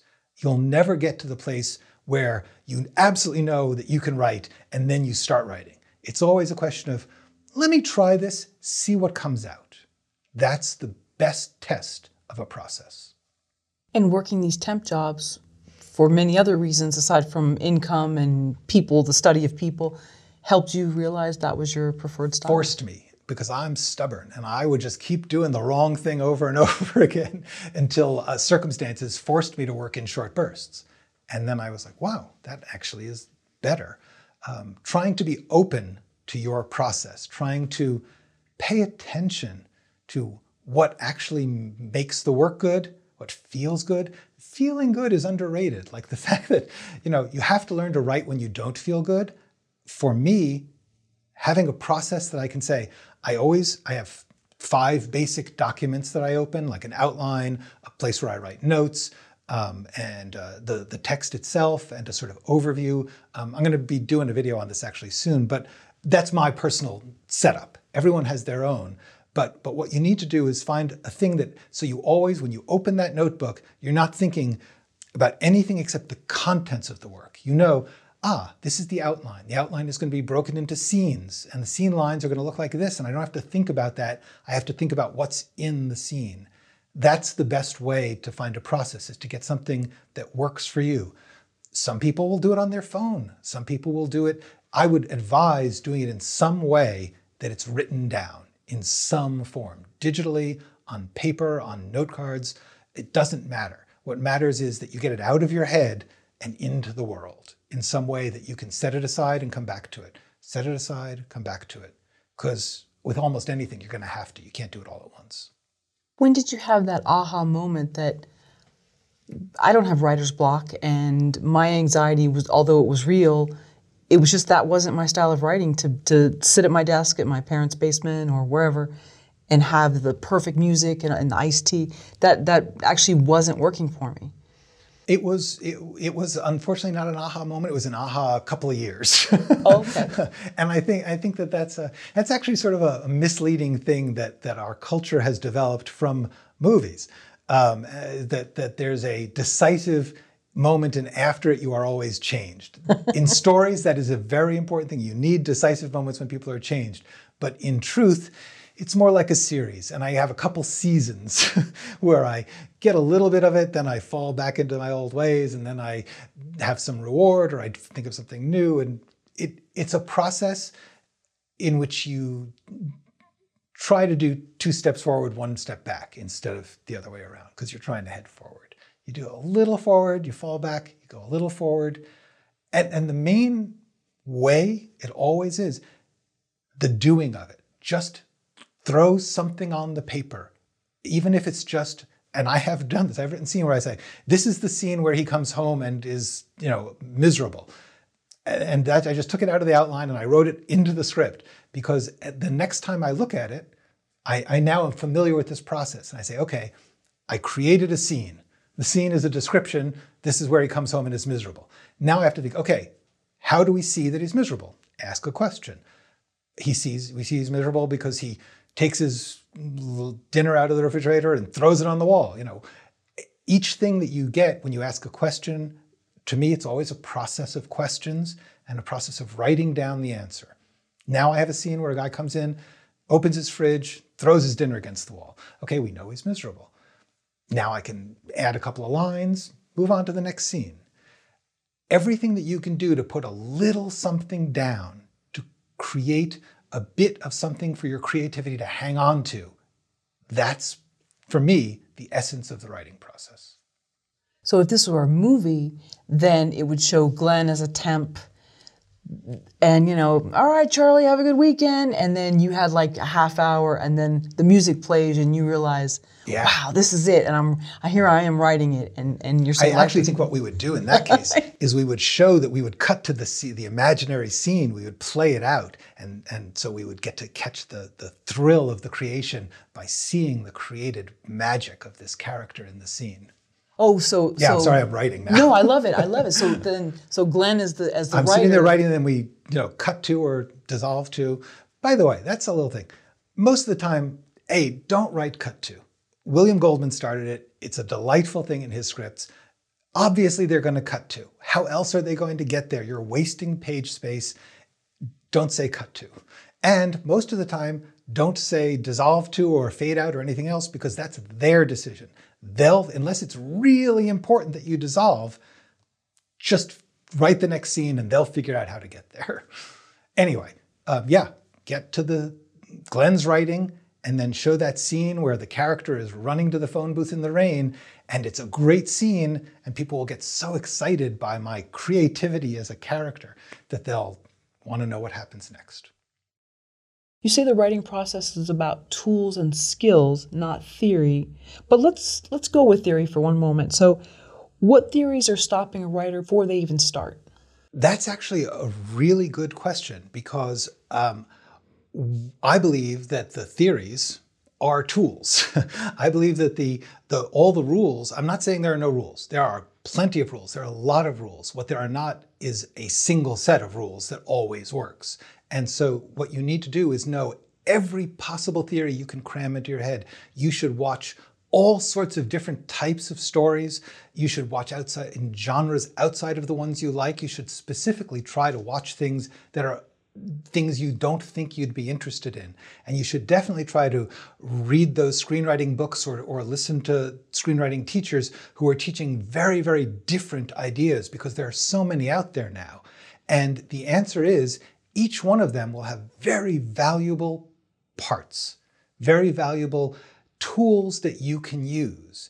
And the only thing that you need to have is a really big toolbox, as big as you can get, with every possible theory, so that when you're approaching your work, which is really what it's always going to be about, you can say, I have seen a story like this. Or I have seen a story like this, but this other story had a different form for it. Or this person said, I should always have my transitions in the middle of the story, or this one said I should always have a conflict at the end of the story. There's so many theories. None of them is wrong. They're all right. They're all there to be used in different circumstances depending on what you're trying to accomplish. So the more that you can learn all the different theories and all the different paradigms and story archetypes, that's all good. But nothing will help until you actually sit down and say, I am making the choice to write this particular story. And this story needs this set of rules. Maybe another story needs another set. Maybe I need to pick one rule from this one and one rule from that one. Maybe somebody says, save the cat. I happen to believe that there are certain parts of Save the Cat, the book, very valuable. Other parts, I can't make head or tail of. And I don't think that you should not read it. I think you should read it and take the pieces that you need. I'm not sure you should always save the cat, but it's good to know that saving the cat is a thing you can do. And I believe that that goes for every screenwriting theory out there. And the best thing that you can do is know all of them so that you can say, in this one, is this type of character best revealed by saving a cat? Or is this one somebody who's going to walk away and leave the cat there, and now we know a different thing about them? How do we still like them? So really the most important thing is to take whatever these rules are and apply them to your particular goals. Because that's the thing. Not every story has the same goals. Some are trying to amuse you, some are trying to scare you, some are trying to make you think. They're going to have very different ways of approaching storytelling. The important thing is that you have as many tools as you can, as many skills. You know how to make something funny if you need to, or how to make somebody like a character. By the way, my theory on liking a character is the way that we like a character is that we know what they want. I believe we can really get with a character who wants something horrible. They're not saving any cats, they're murderers, or they're trying to take over the world, and we can still really care about them because we understand that they want this thing for their reason. And very often, that's something that we can care about, even though we don't honestly want them to kill all those people. But we get engaged in the story and we follow the characters because we know what they want. My theory. So if we don't know what they want, then somehow do we not trust the character? I personally think we just don't think of them as a character. I think if you start to pay attention to how you watch characters, I think you'll find out that you're always thinking, what do they want? What are they trying to do? There'll be some form of that. You don't just want to watch someone and say, oh, they have nice clothes. I mean, you'll watch that for a few minutes. But after a while, that person in the cool outfit had better be trying to do something. And people don't try to do something if they don't want something. Because it takes effort to do stuff, and we only do that when we have something we want.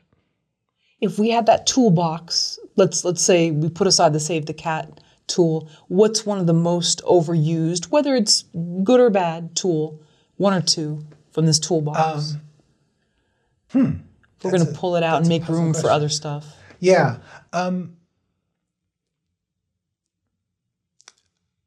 I think the 3-act structure, it's tricky. There is a world where there's units of entertainment which you watch in one dose.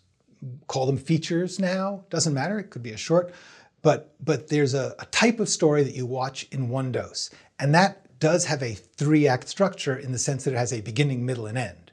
But the whole set of rules about turning points happening at a certain point in a 3-act structure is simply an overused tool.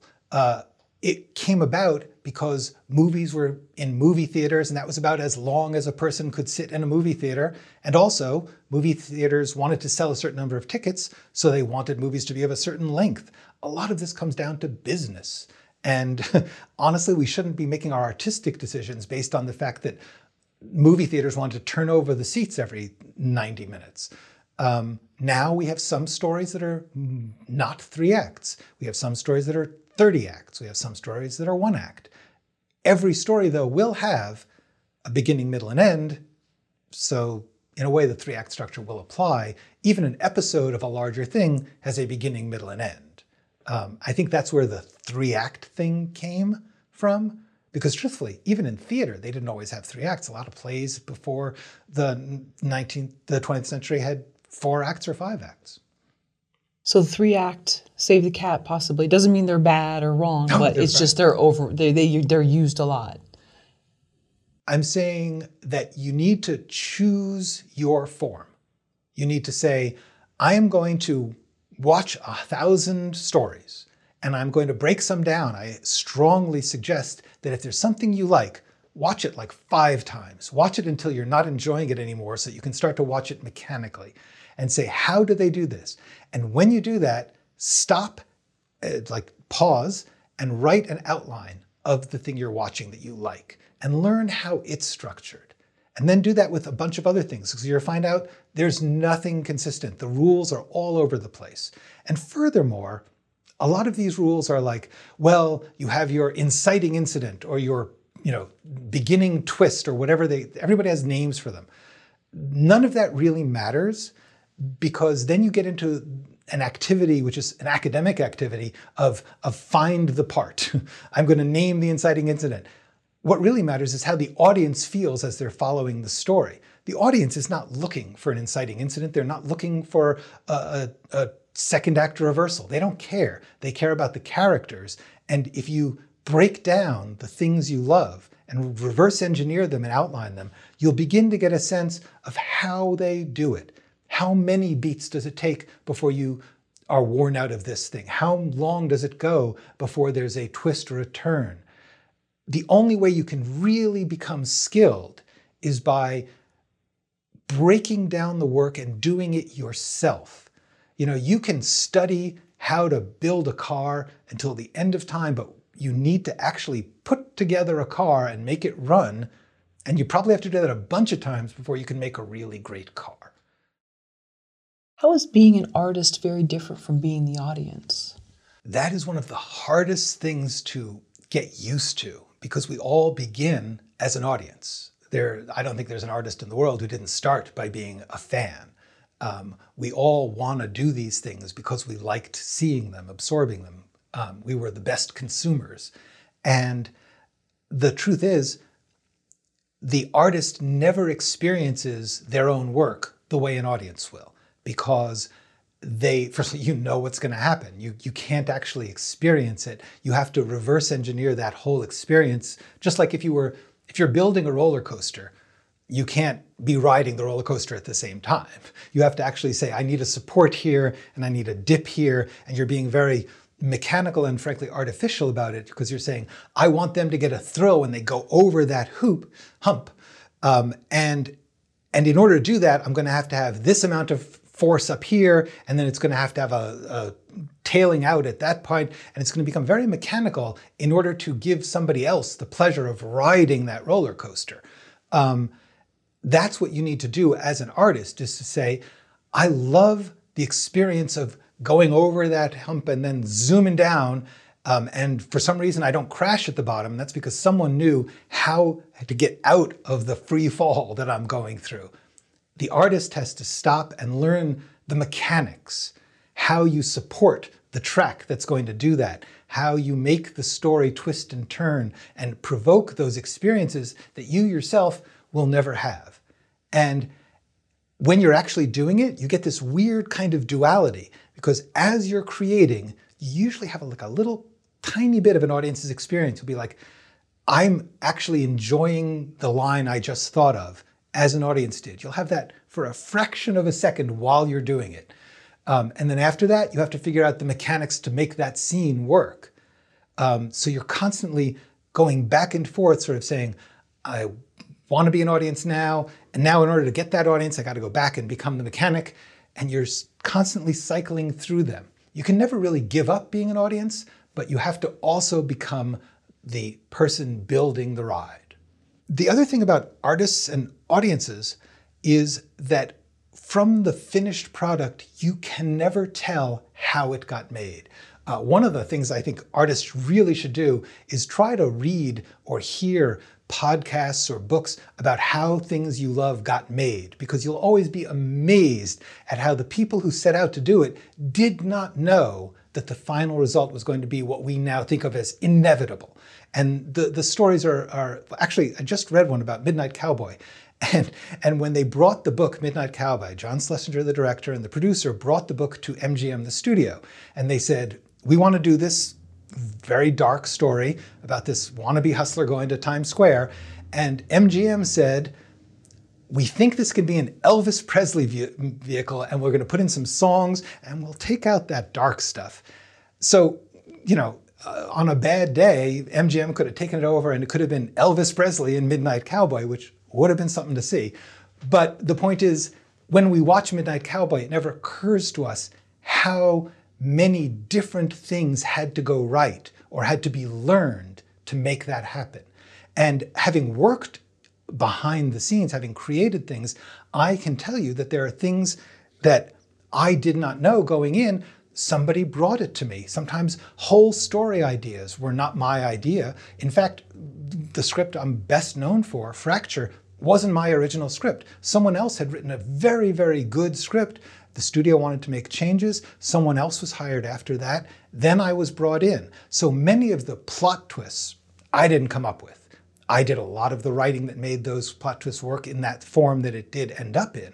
But when you watch that movie and you come to me and say, how did you think of that plot twist? The answer is, I read it in somebody else's script and I used it because that's the job.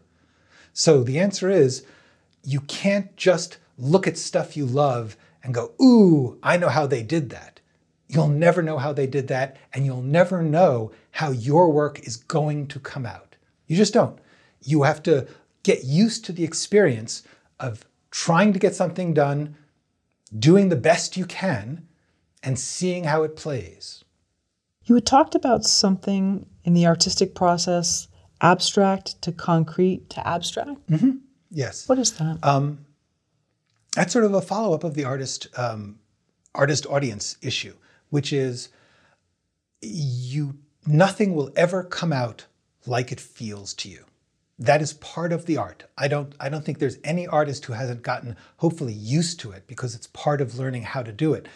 One of the things that brought this to me was I was once looking at a Picasso drawing, and late Picasso drawings especially are just they're like scribbles. It looks sort of like a bull, but how did he know to make the line go? How did he know to do that? Because it's just a scribble, but it's a bull. And I suddenly realized he didn't know. He knew that whatever came out would be interesting. He trusted that. And that's what every artist has to learn, that you don't know exactly how it's going to come out. You can outline. I outline incredibly thoroughly. And I think I know what's going to happen. But the truth is that there's going to be a process after that, the creative process, good word for it. You're creating something out of nothing. And when that happens, it's going to be something that you're going to discover as you do it. And then you need to shape it and rework it and do all the other things that artists have to do. But the thing in your head, there's this feeling or this idea or this line, and then you put it on the page, and then somebody else performs it, and then someone else sees it. And in all of those steps, it's not what you thought it was going to be. And the best thing an artist can do is get really comfortable. In a sense, getting comfortable with a failure. You're going to fail to get your exact feeling and thought out to someone else. That's life. It will never, ever happen that someone gets exactly what you thought it was. But what will happen is you'll get used to doing that scribble, and somebody will go, oh, cool, bull. And that's art. That's the magic of it, is that you get used to bringing something abstract into a concrete form, and someone else gets an abstract experience out of it. That's something that only art does. It's beautiful. So get used to, sounds like just experimenting and trusting that I may not know where it's going, but this kind of feels right. And knowing that same thing, you could see it, could be changed drastically, and you have to be collaborative and okay with that. Get used to the process. Get used to the experience of doing the thing over and over. If you're playing tennis, you get used to hitting the ball and you hit it over and over. And then eventually you'll get to where you can control it more.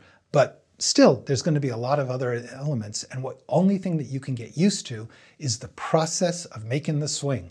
Likewise, the process of thinking of something, writing it in a concrete form, editing it, shaping it, rewriting it, giving it to other people, that process, that's what you have to practice. That's what you have to get to enjoy and feel comfort in. And the more that you do it, the more that you'll get lucky and things will work out. And you'll be like, oh, I think this line is funny. And then you write it down and someone reads it and they laugh. That gives you so much power for the next time you do it. Because sometimes it's going to work and sometimes it's going to not work. But the more you do it, the more it will work. Two kinds of writing, creating and shaping? There are two kinds of writing. And every piece of writing uses both kinds. It's not like somebody only does creating and somebody only does the shaping. Every writer has to get used to sort of a over and over again process. Creating, what I call creating, and it's just the stuff that comes out, what some people call the vomit draft, or the experience of just trying to imagine stuff and write down what you think. Trying to put yourself in a scene or think what would they say next and write it down. You're accessing something that truly humanity has no idea what it is or where it comes from. I don't know if it's something that other creatures have, but people have this weird ability to make stuff up. It's essentially dreaming. You think of a story or a character or a moment or a scene or a line, and you can't really say where it comes from. This is, every artist in history has described the same experience of, I was trying to write this thing and this line just came to me, this scene, this twist, whatever it is, it just comes to you. And the more that you can get used to the need to let it happen however it happens, to create without any judgment at all, without any criticism, without any fear, saying, anything that comes out of me at this moment is fine. And to be able to sustain that and do that for a bit of time and get something down and to get used to the experience of making that written down, feeling free with the words, even if they're bad, even if you're bad at typing, they're going to be misspelled. Doesn't matter. What matters is that you grab them from that mysterious place and you get them on the paper. That's creating. But then, almost always, it's going to need some shaping, some editing, some rethinking, writing, rewriting. And that second shaping part is where you say, clean up all the typos, break that long sentence into two short ones, make those two short ones into one long one. That word there, that's really vague. What do I mean when I say baffled? Baffled is actually pretty specific, but you know what I mean. That you start to think the way someone who's not you would read it and whether they would get the experience you're trying to give them. And then you start to be mechanical about it. There's tricks you can use, putting the punchline at the end, putting the setup at the beginning, finding funny sounding words for funny lines. There's all these tricks of the trade. That goes in the shaping part. When you're shaping, you're spending a lot of time being critical. And trying to, when you're critical, what you're trying to do is, I like to think of critical as making the best of, not saying bad. I'm not critical of it. I am, wow, there's a funny bit in that, but this is getting in the way. So critically, I'm going to get rid of the stuff that's in the way of the good. I like the good. What's important about being critical is that you're doing it to improve what it is trying to be, not make it into something else. And certainly not just slam it down. The editing part of you, the rewriting part of you, is the second part of the process. Usually, it goes back and forth several times. Sometimes you get weirdly creative while you're editing. A new line comes to you, and then so you're sort of doing a micro switch, editing, oh, new line, creative, oh, back to editing. And that process goes over and over. Most writers I know, they tend to set aside a separate mood, I know I'm going to have to do 7 days of creating. I'm never going to look back at what I wrote, and I'm just going to every day set aside an hour, throw it down, and then go make myself a nice lunch. Then for another 7 days, I'm going to look at what I wrote, take a big deep breath, start to break it down, start to do the work, stretch a little, go back to it. And that process over and over will make for great writing.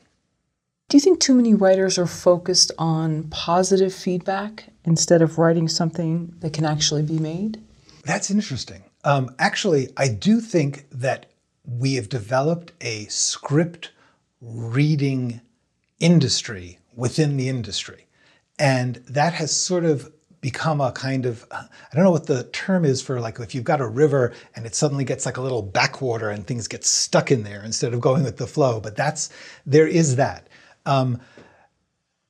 People who are writing scripts are unfortunately mostly writing them to be judged by people whose jobs is to read them. That could be professional script readers and critics. It can also be anyone who is an executive or a producer. Their job is to read a script and try and figure out if that script is going to be producible. But still, they're working on the script. Many, many people who are in those fields don't know anything about production. They don't know anything about making a movie. And in fact, when I say movie, I mean movie or show or filmed entertainment of any kind. The most important thing for a screenwriter, because it's a particular kind of writer, is that you are writing for production. There is no value to your writing until it is produced. Someone may pay you money, which is value, in the sense that they think it's going to get produced. But truthfully, the value is if that script can be acted and directed and edited and released. And there's different qualities which are valuable to the people doing the acting, directing, editing than the readers. And you need to be able to please both, because you can't get to the production people without going through the readers. So I would say you need to learn all the advice about how to please a reader and what they're looking for and what the rules they have. And everybody tells you different rules, but know as many rules as you can. But still, it's very important to understand what happens when a script gets made. If you can, make it yourself. Write a script for the purpose of making it yourself, just so that you learn what happens when an actor has to say the lines. One of the things that happens is you'll learn most of the lines that you wrote were probably information. In other words, you were thinking, I need the audience to know this thing, so I'll write a line where somebody says it in some way. But what the actor and the director and the editor need is for the character to need to say something. Totally different. The character has to need to say the information. If they don't need to say it, it's not going to work for the actor and the director. The only way that you can learn that is by having actors and directors work with your script. If you are a DIY type of person, try it. Find a way to, at this point, you can do it on your phone. You can get a bunch of actors from the nearby community theater or college, write something that's appropriate to their ability of talent, and try it out. It's going to take you some time. It's going to be some heartache. There's going to be some arguments, but you will learn how your script is transformed by the production process, what works and doesn't work. And that is incredibly valuable to everyone who eventually will make the movie. And if you can learn that stuff and you can pretty much only learn it by doing it, then you will be a screenwriter who's making something not just to get approval, but to actually get made and be good. So by running these lines by these actors and filming it with your phone, you're finding out what's filler in the dialogue and what is an actor or character wanting something, portraying that to another character who also wants something. What it really will come down to is you'll learn what dramatic action is, because dialogue is action. When somebody speaks, actually in real life too, you're trying to do something. Like when you go to a counter and say, may I have a pack of cigarettes? Well, don't say that. say, may I have a club soda? And a lottery ticket. Lottery ticket, yeah. When you say that, it's because you're trying to accomplish something. When you say to someone, I love you or I don't love you anymore, it's because you're trying to accomplish something. You're trying to make something happen or get something. You're trying to change your relationship with them. You're trying to get them to do something.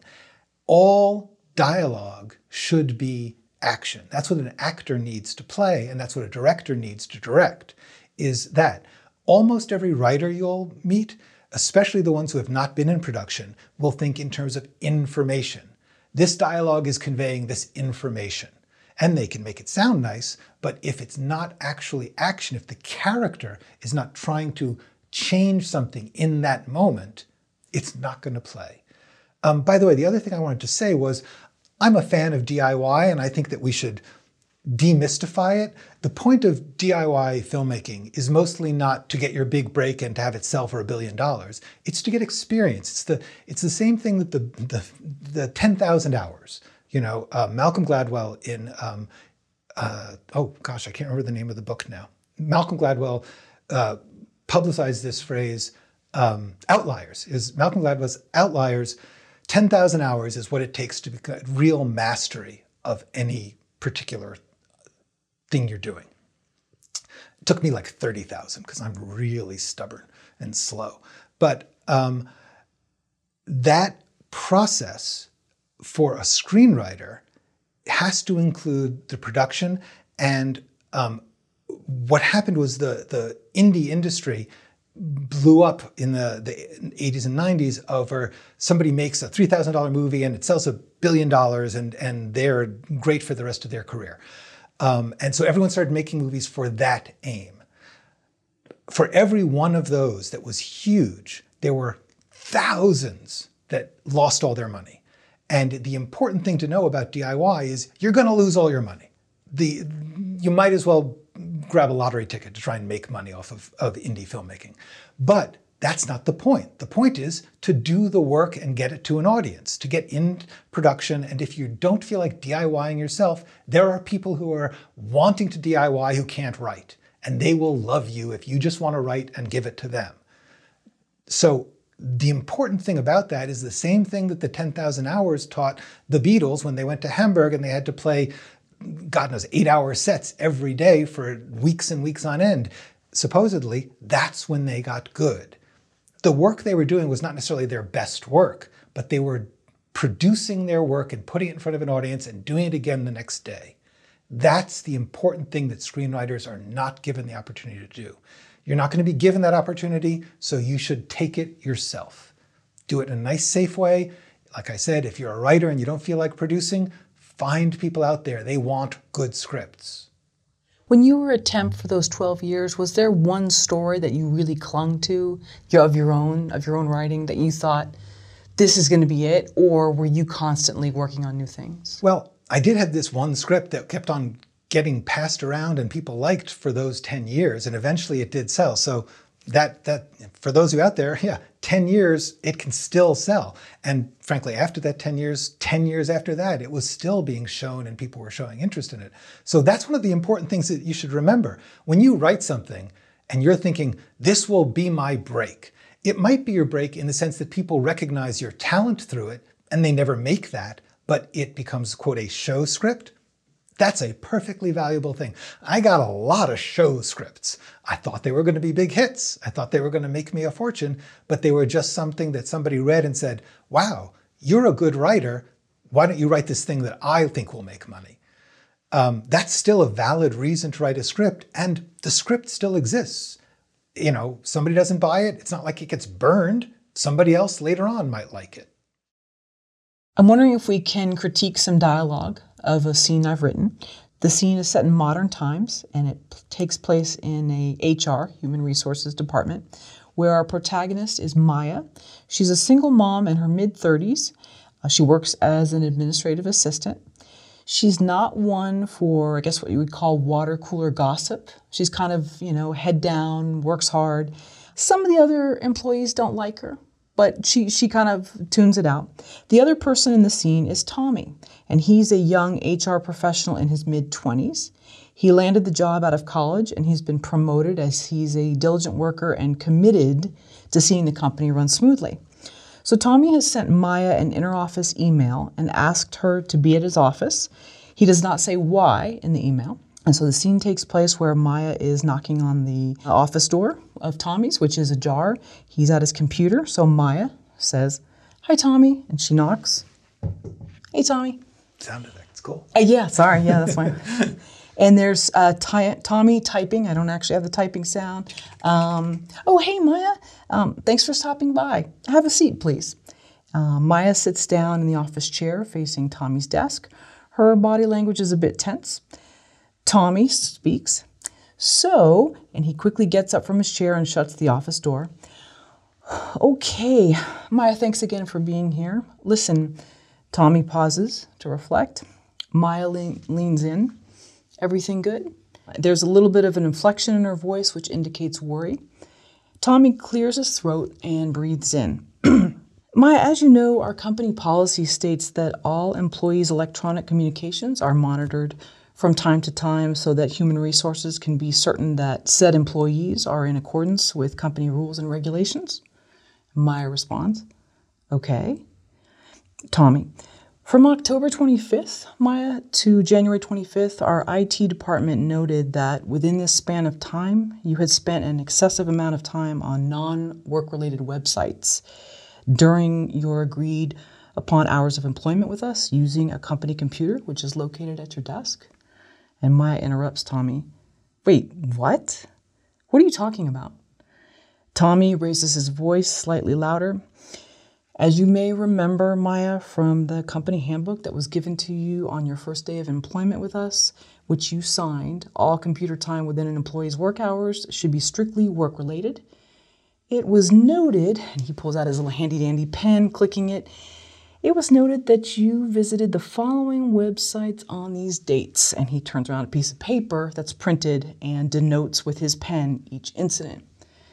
Maya looks at the paper in disbelief, and she sees on the paper a timestamp, a URL of the alleged website, the make, model, and operating system of her work computer. Scanning the paper and shaking her head, she kind of exclaims, I don't even have an account on this social media site, and I've never been to this blog. I don't know what this is."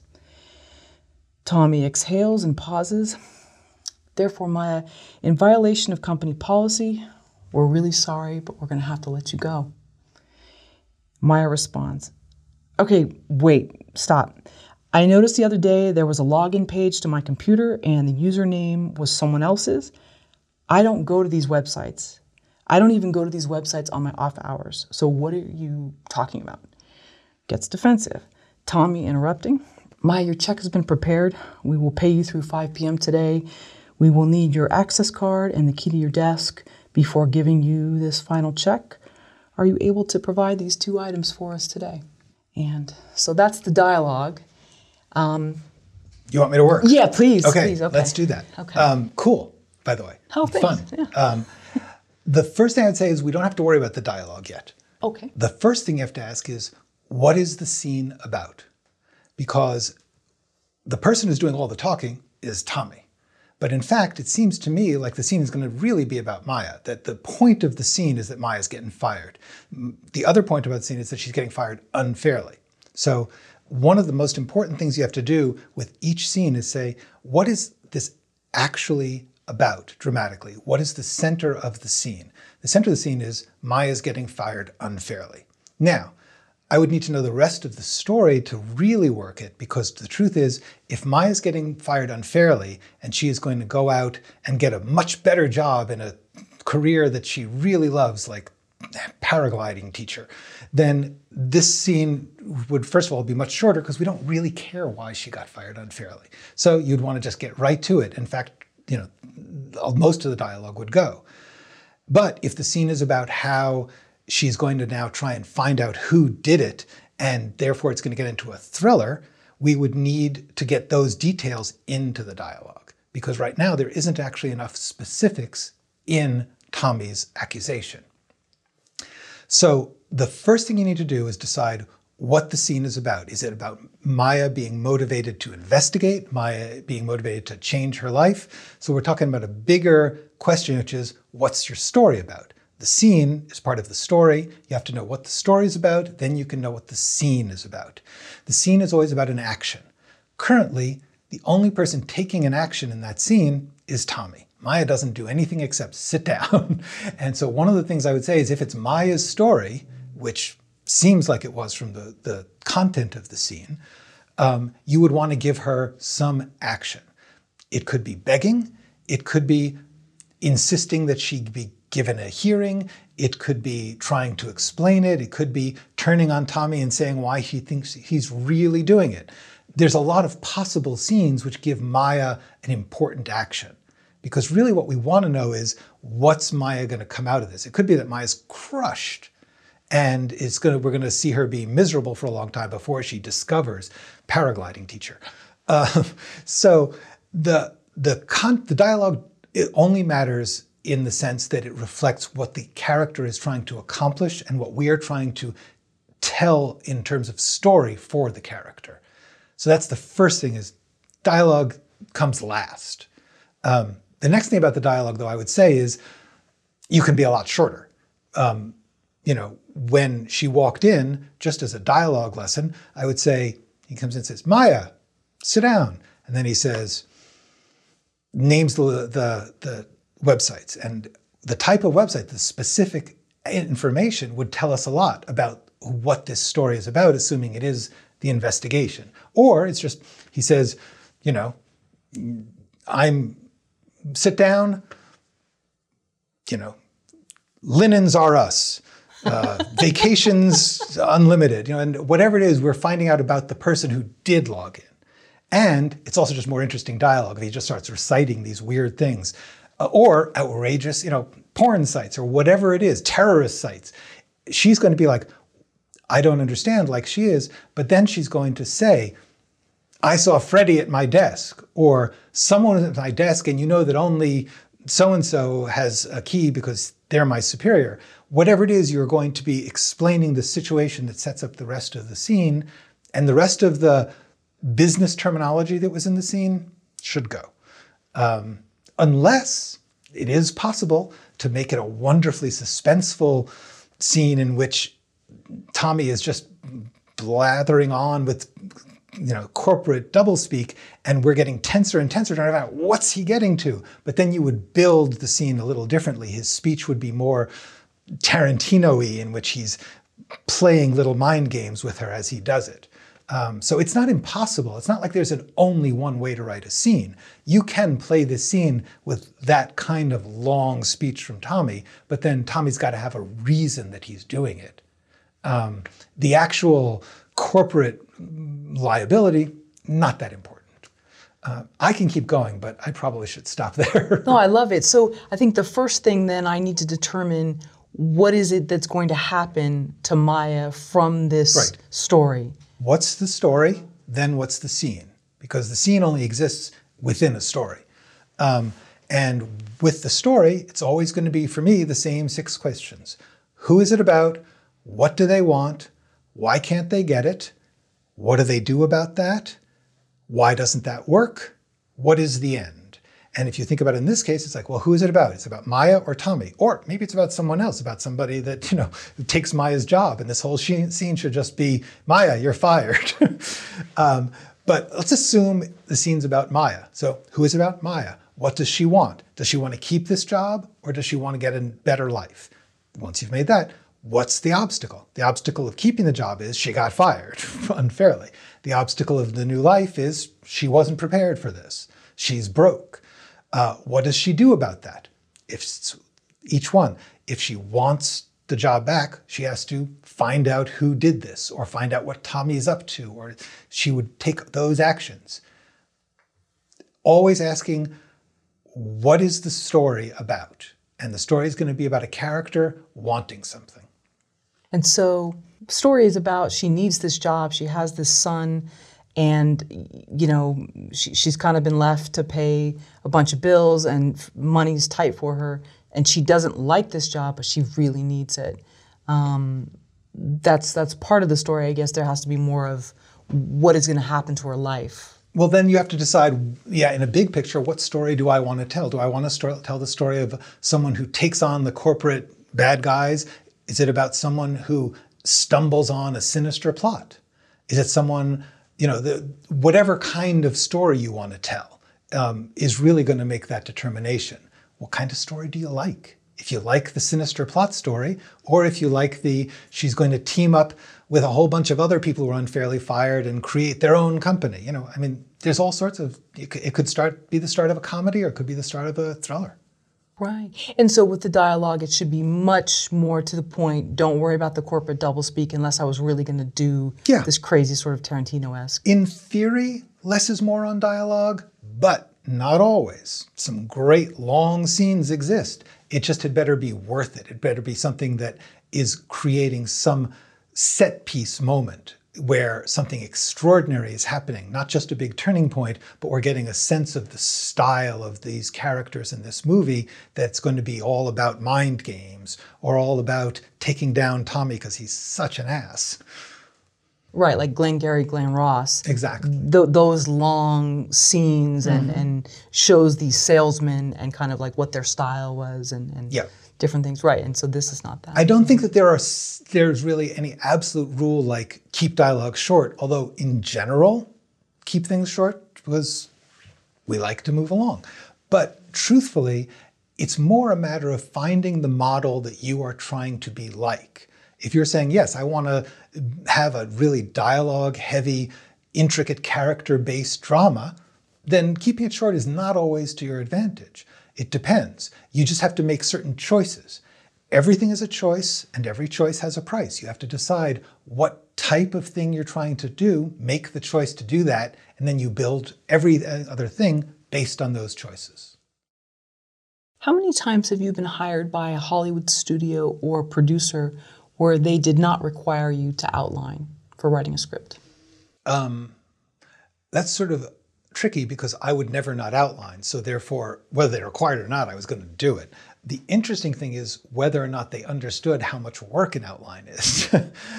Because the truth is, very often, in order to figure out the solutions to a story, to make the choices of a story, because that's really what figuring out the solutions is saying, it's going to be a story about this, it's going to be a story where this is the central action.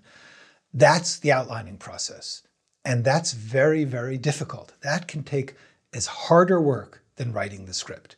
And so everyone is always asking you to essentially do that work before they decide whether they're going to hire you. Although things have changed a little bit, but truthfully, most people assume that an outline is very short and they did them in school, so it's not a big deal. But an outline is really the main work of screenwriting.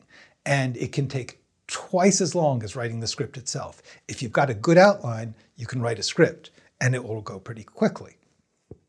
Figuring out all the possible shapes and choices of an outline, that's brutally hard.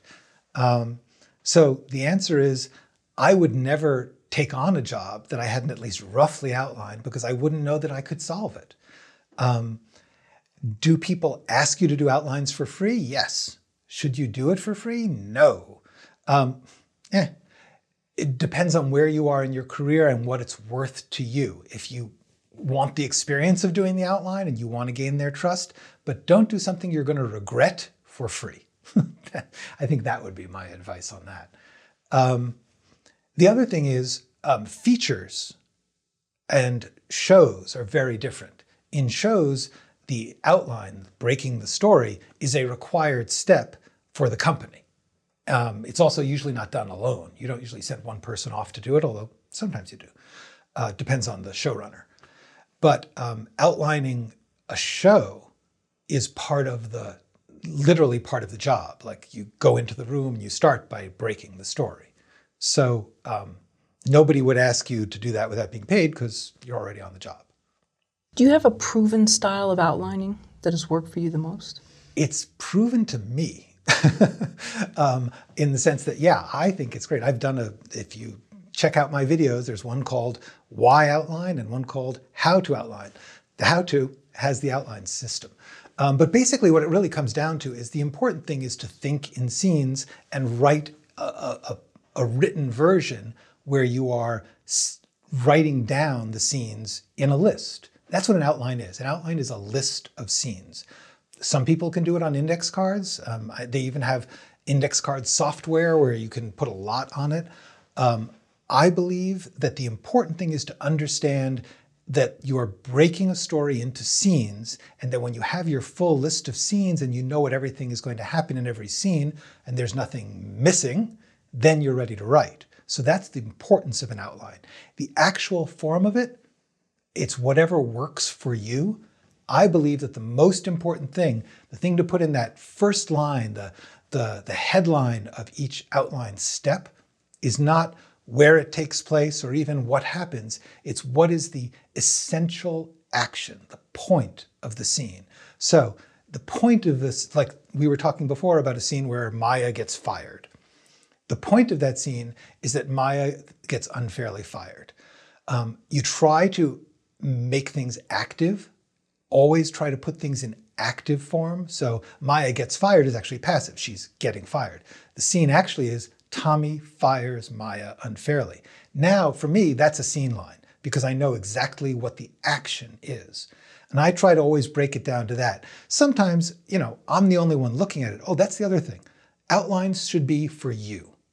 Outlines are not to be read by other people. It's a workspace. It's a workplace.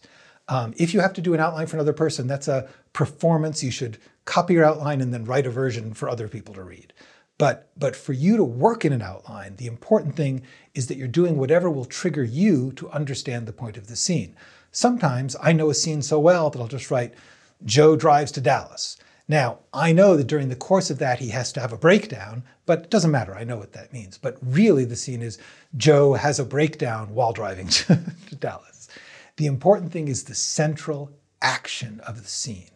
And while there may be many steps in any scene, there's usually one thing more than anything else that scene is about, and that's the point of the outline. Then for me, underneath it, I'll put everything I can think of. I'll write dialogue in my outline. I'll do whatever I can because I can always just cut and paste it out later. But that space under the headline is where you can ask yourself questions. And I write them in a different color. I write, why is Joe having a breakdown? How do we know that Joe is having a breakdown? And then I'll answer it. And I'll describe, maybe I'll say like he crumples up his hamburger and smashes it into the rearview mirror. Whatever it is, I'm trying to get everything I can into the outline so that I will know what it is when I write the scene. Those outline descriptions can be very long. They can be arguments with myself. The most important thing to do, though, is break everything into a scene. There's nothing that is going to go into your script that isn't in a scene. So the whole point of an outline is to get you to remember, if I don't have a scene where that happens, if I don't have a scene where that subject is raised or that feeling occurs, it's not going to be in the story. How common is it for you to write backwards? I always believe everyone should write backwards, but by that I do not mean you actually start in the last scene and write backwards. I mean, know the ending. That's really what write backwards means. Write backwards is a crucial thing because until you know the ending, you don't actually know what your story is about. For instance, if you're telling a story in which someone is trying to save their sister from lions, then whether or not they actually do save their sister and how they do they do it by overcoming their fear of lions, or do they do it by learning lion language and telling the lions to stop? That's going to be what the story's about. And until you know that last thing, the thing that resolves the tension, you don't really know how to write anything else. So work backwards really means know your ending. Once you know the ending, everything else makes sense in a different way because you know that it's an obstacle towards that or a step towards that. When you were asked to take out that core part of the one script, did you go back to your outline and you saw it there? I don't know if it was like the midpoint or where it was, and then try to rearrange. Like how did, when you went to that, what was your reaction to seeing that? Actually, I totally failed on the first time I had to do this, so I'll tell you about the second time when I succeeded at it.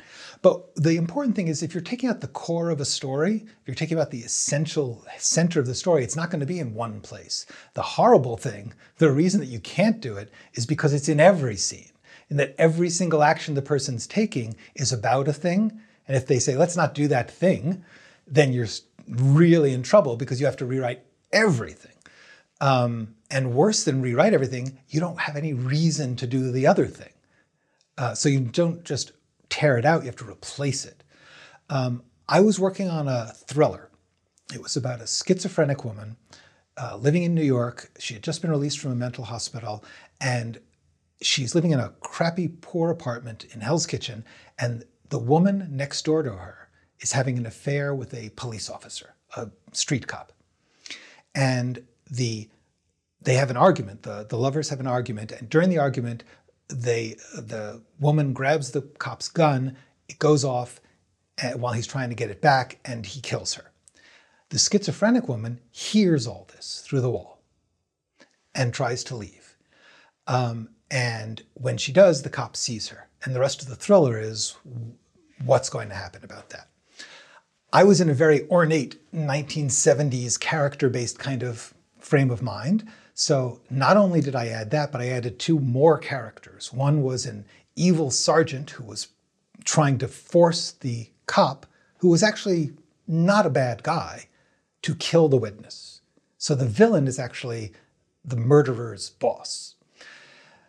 The woman who has the witness has nowhere to go. No one's going to listen to her. She's schizophrenic. She says she heard something through the wall. So the one person that she had to turn to in my first draft of the story was a guy who was an orderly in the hospital where she was. And he was very kind to her. And she finds him and she tells him what happened and she asks for his help. That was a very ornate, complex set of relationships. And Jodie Foster's company loved it, but it was difficult. And they, God bless them, they gave me a lot of money and a lot of time, and they worked with me, and we worked on it, trying to figure out how to make it a little more acceptable to the studio system. The executive there was Meg Lefauve, who is now a phenomenal teacher and writer. And we worked on it, and she never asked the thing that I knew we needed. But she never said, could we cut one of these 4 characters?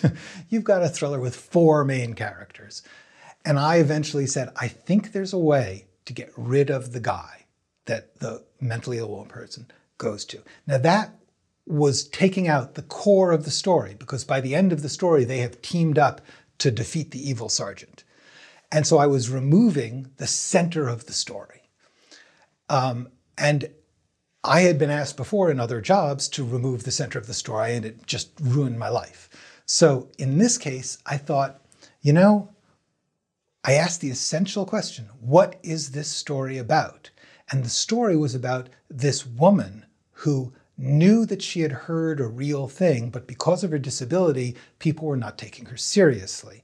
And the people who were taking her seriously were trying to kill her. Right.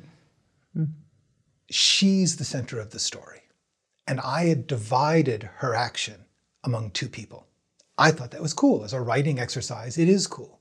As a movie for Jodie Foster, it's not cool. It was a dumb choice. But on the other hand, when I wrote it, Jodie Foster wasn't going to do it. So once I moved into that position, I thought, you know what? This woman's character needs to hold the whole story on herself, and the relationship really is about her and the poor policeman in between her and the villain. So from a 4-way story, I made it a 3-way story. It was better. It was a better version. Now, I had worked really hard on the 4-way version, and I loved it. And I was very proud of myself for recognizing that there are, even with something that is, I think it's great, the original version, but it's not the only way to do it. And that was a real breakthrough for me to recognize that something that I loved and felt right also had another version that I loved and eventually felt was even more right. The triangle version was much more powerful and the characters became much more interesting. So how do you do it? You look at what is the real center of the story.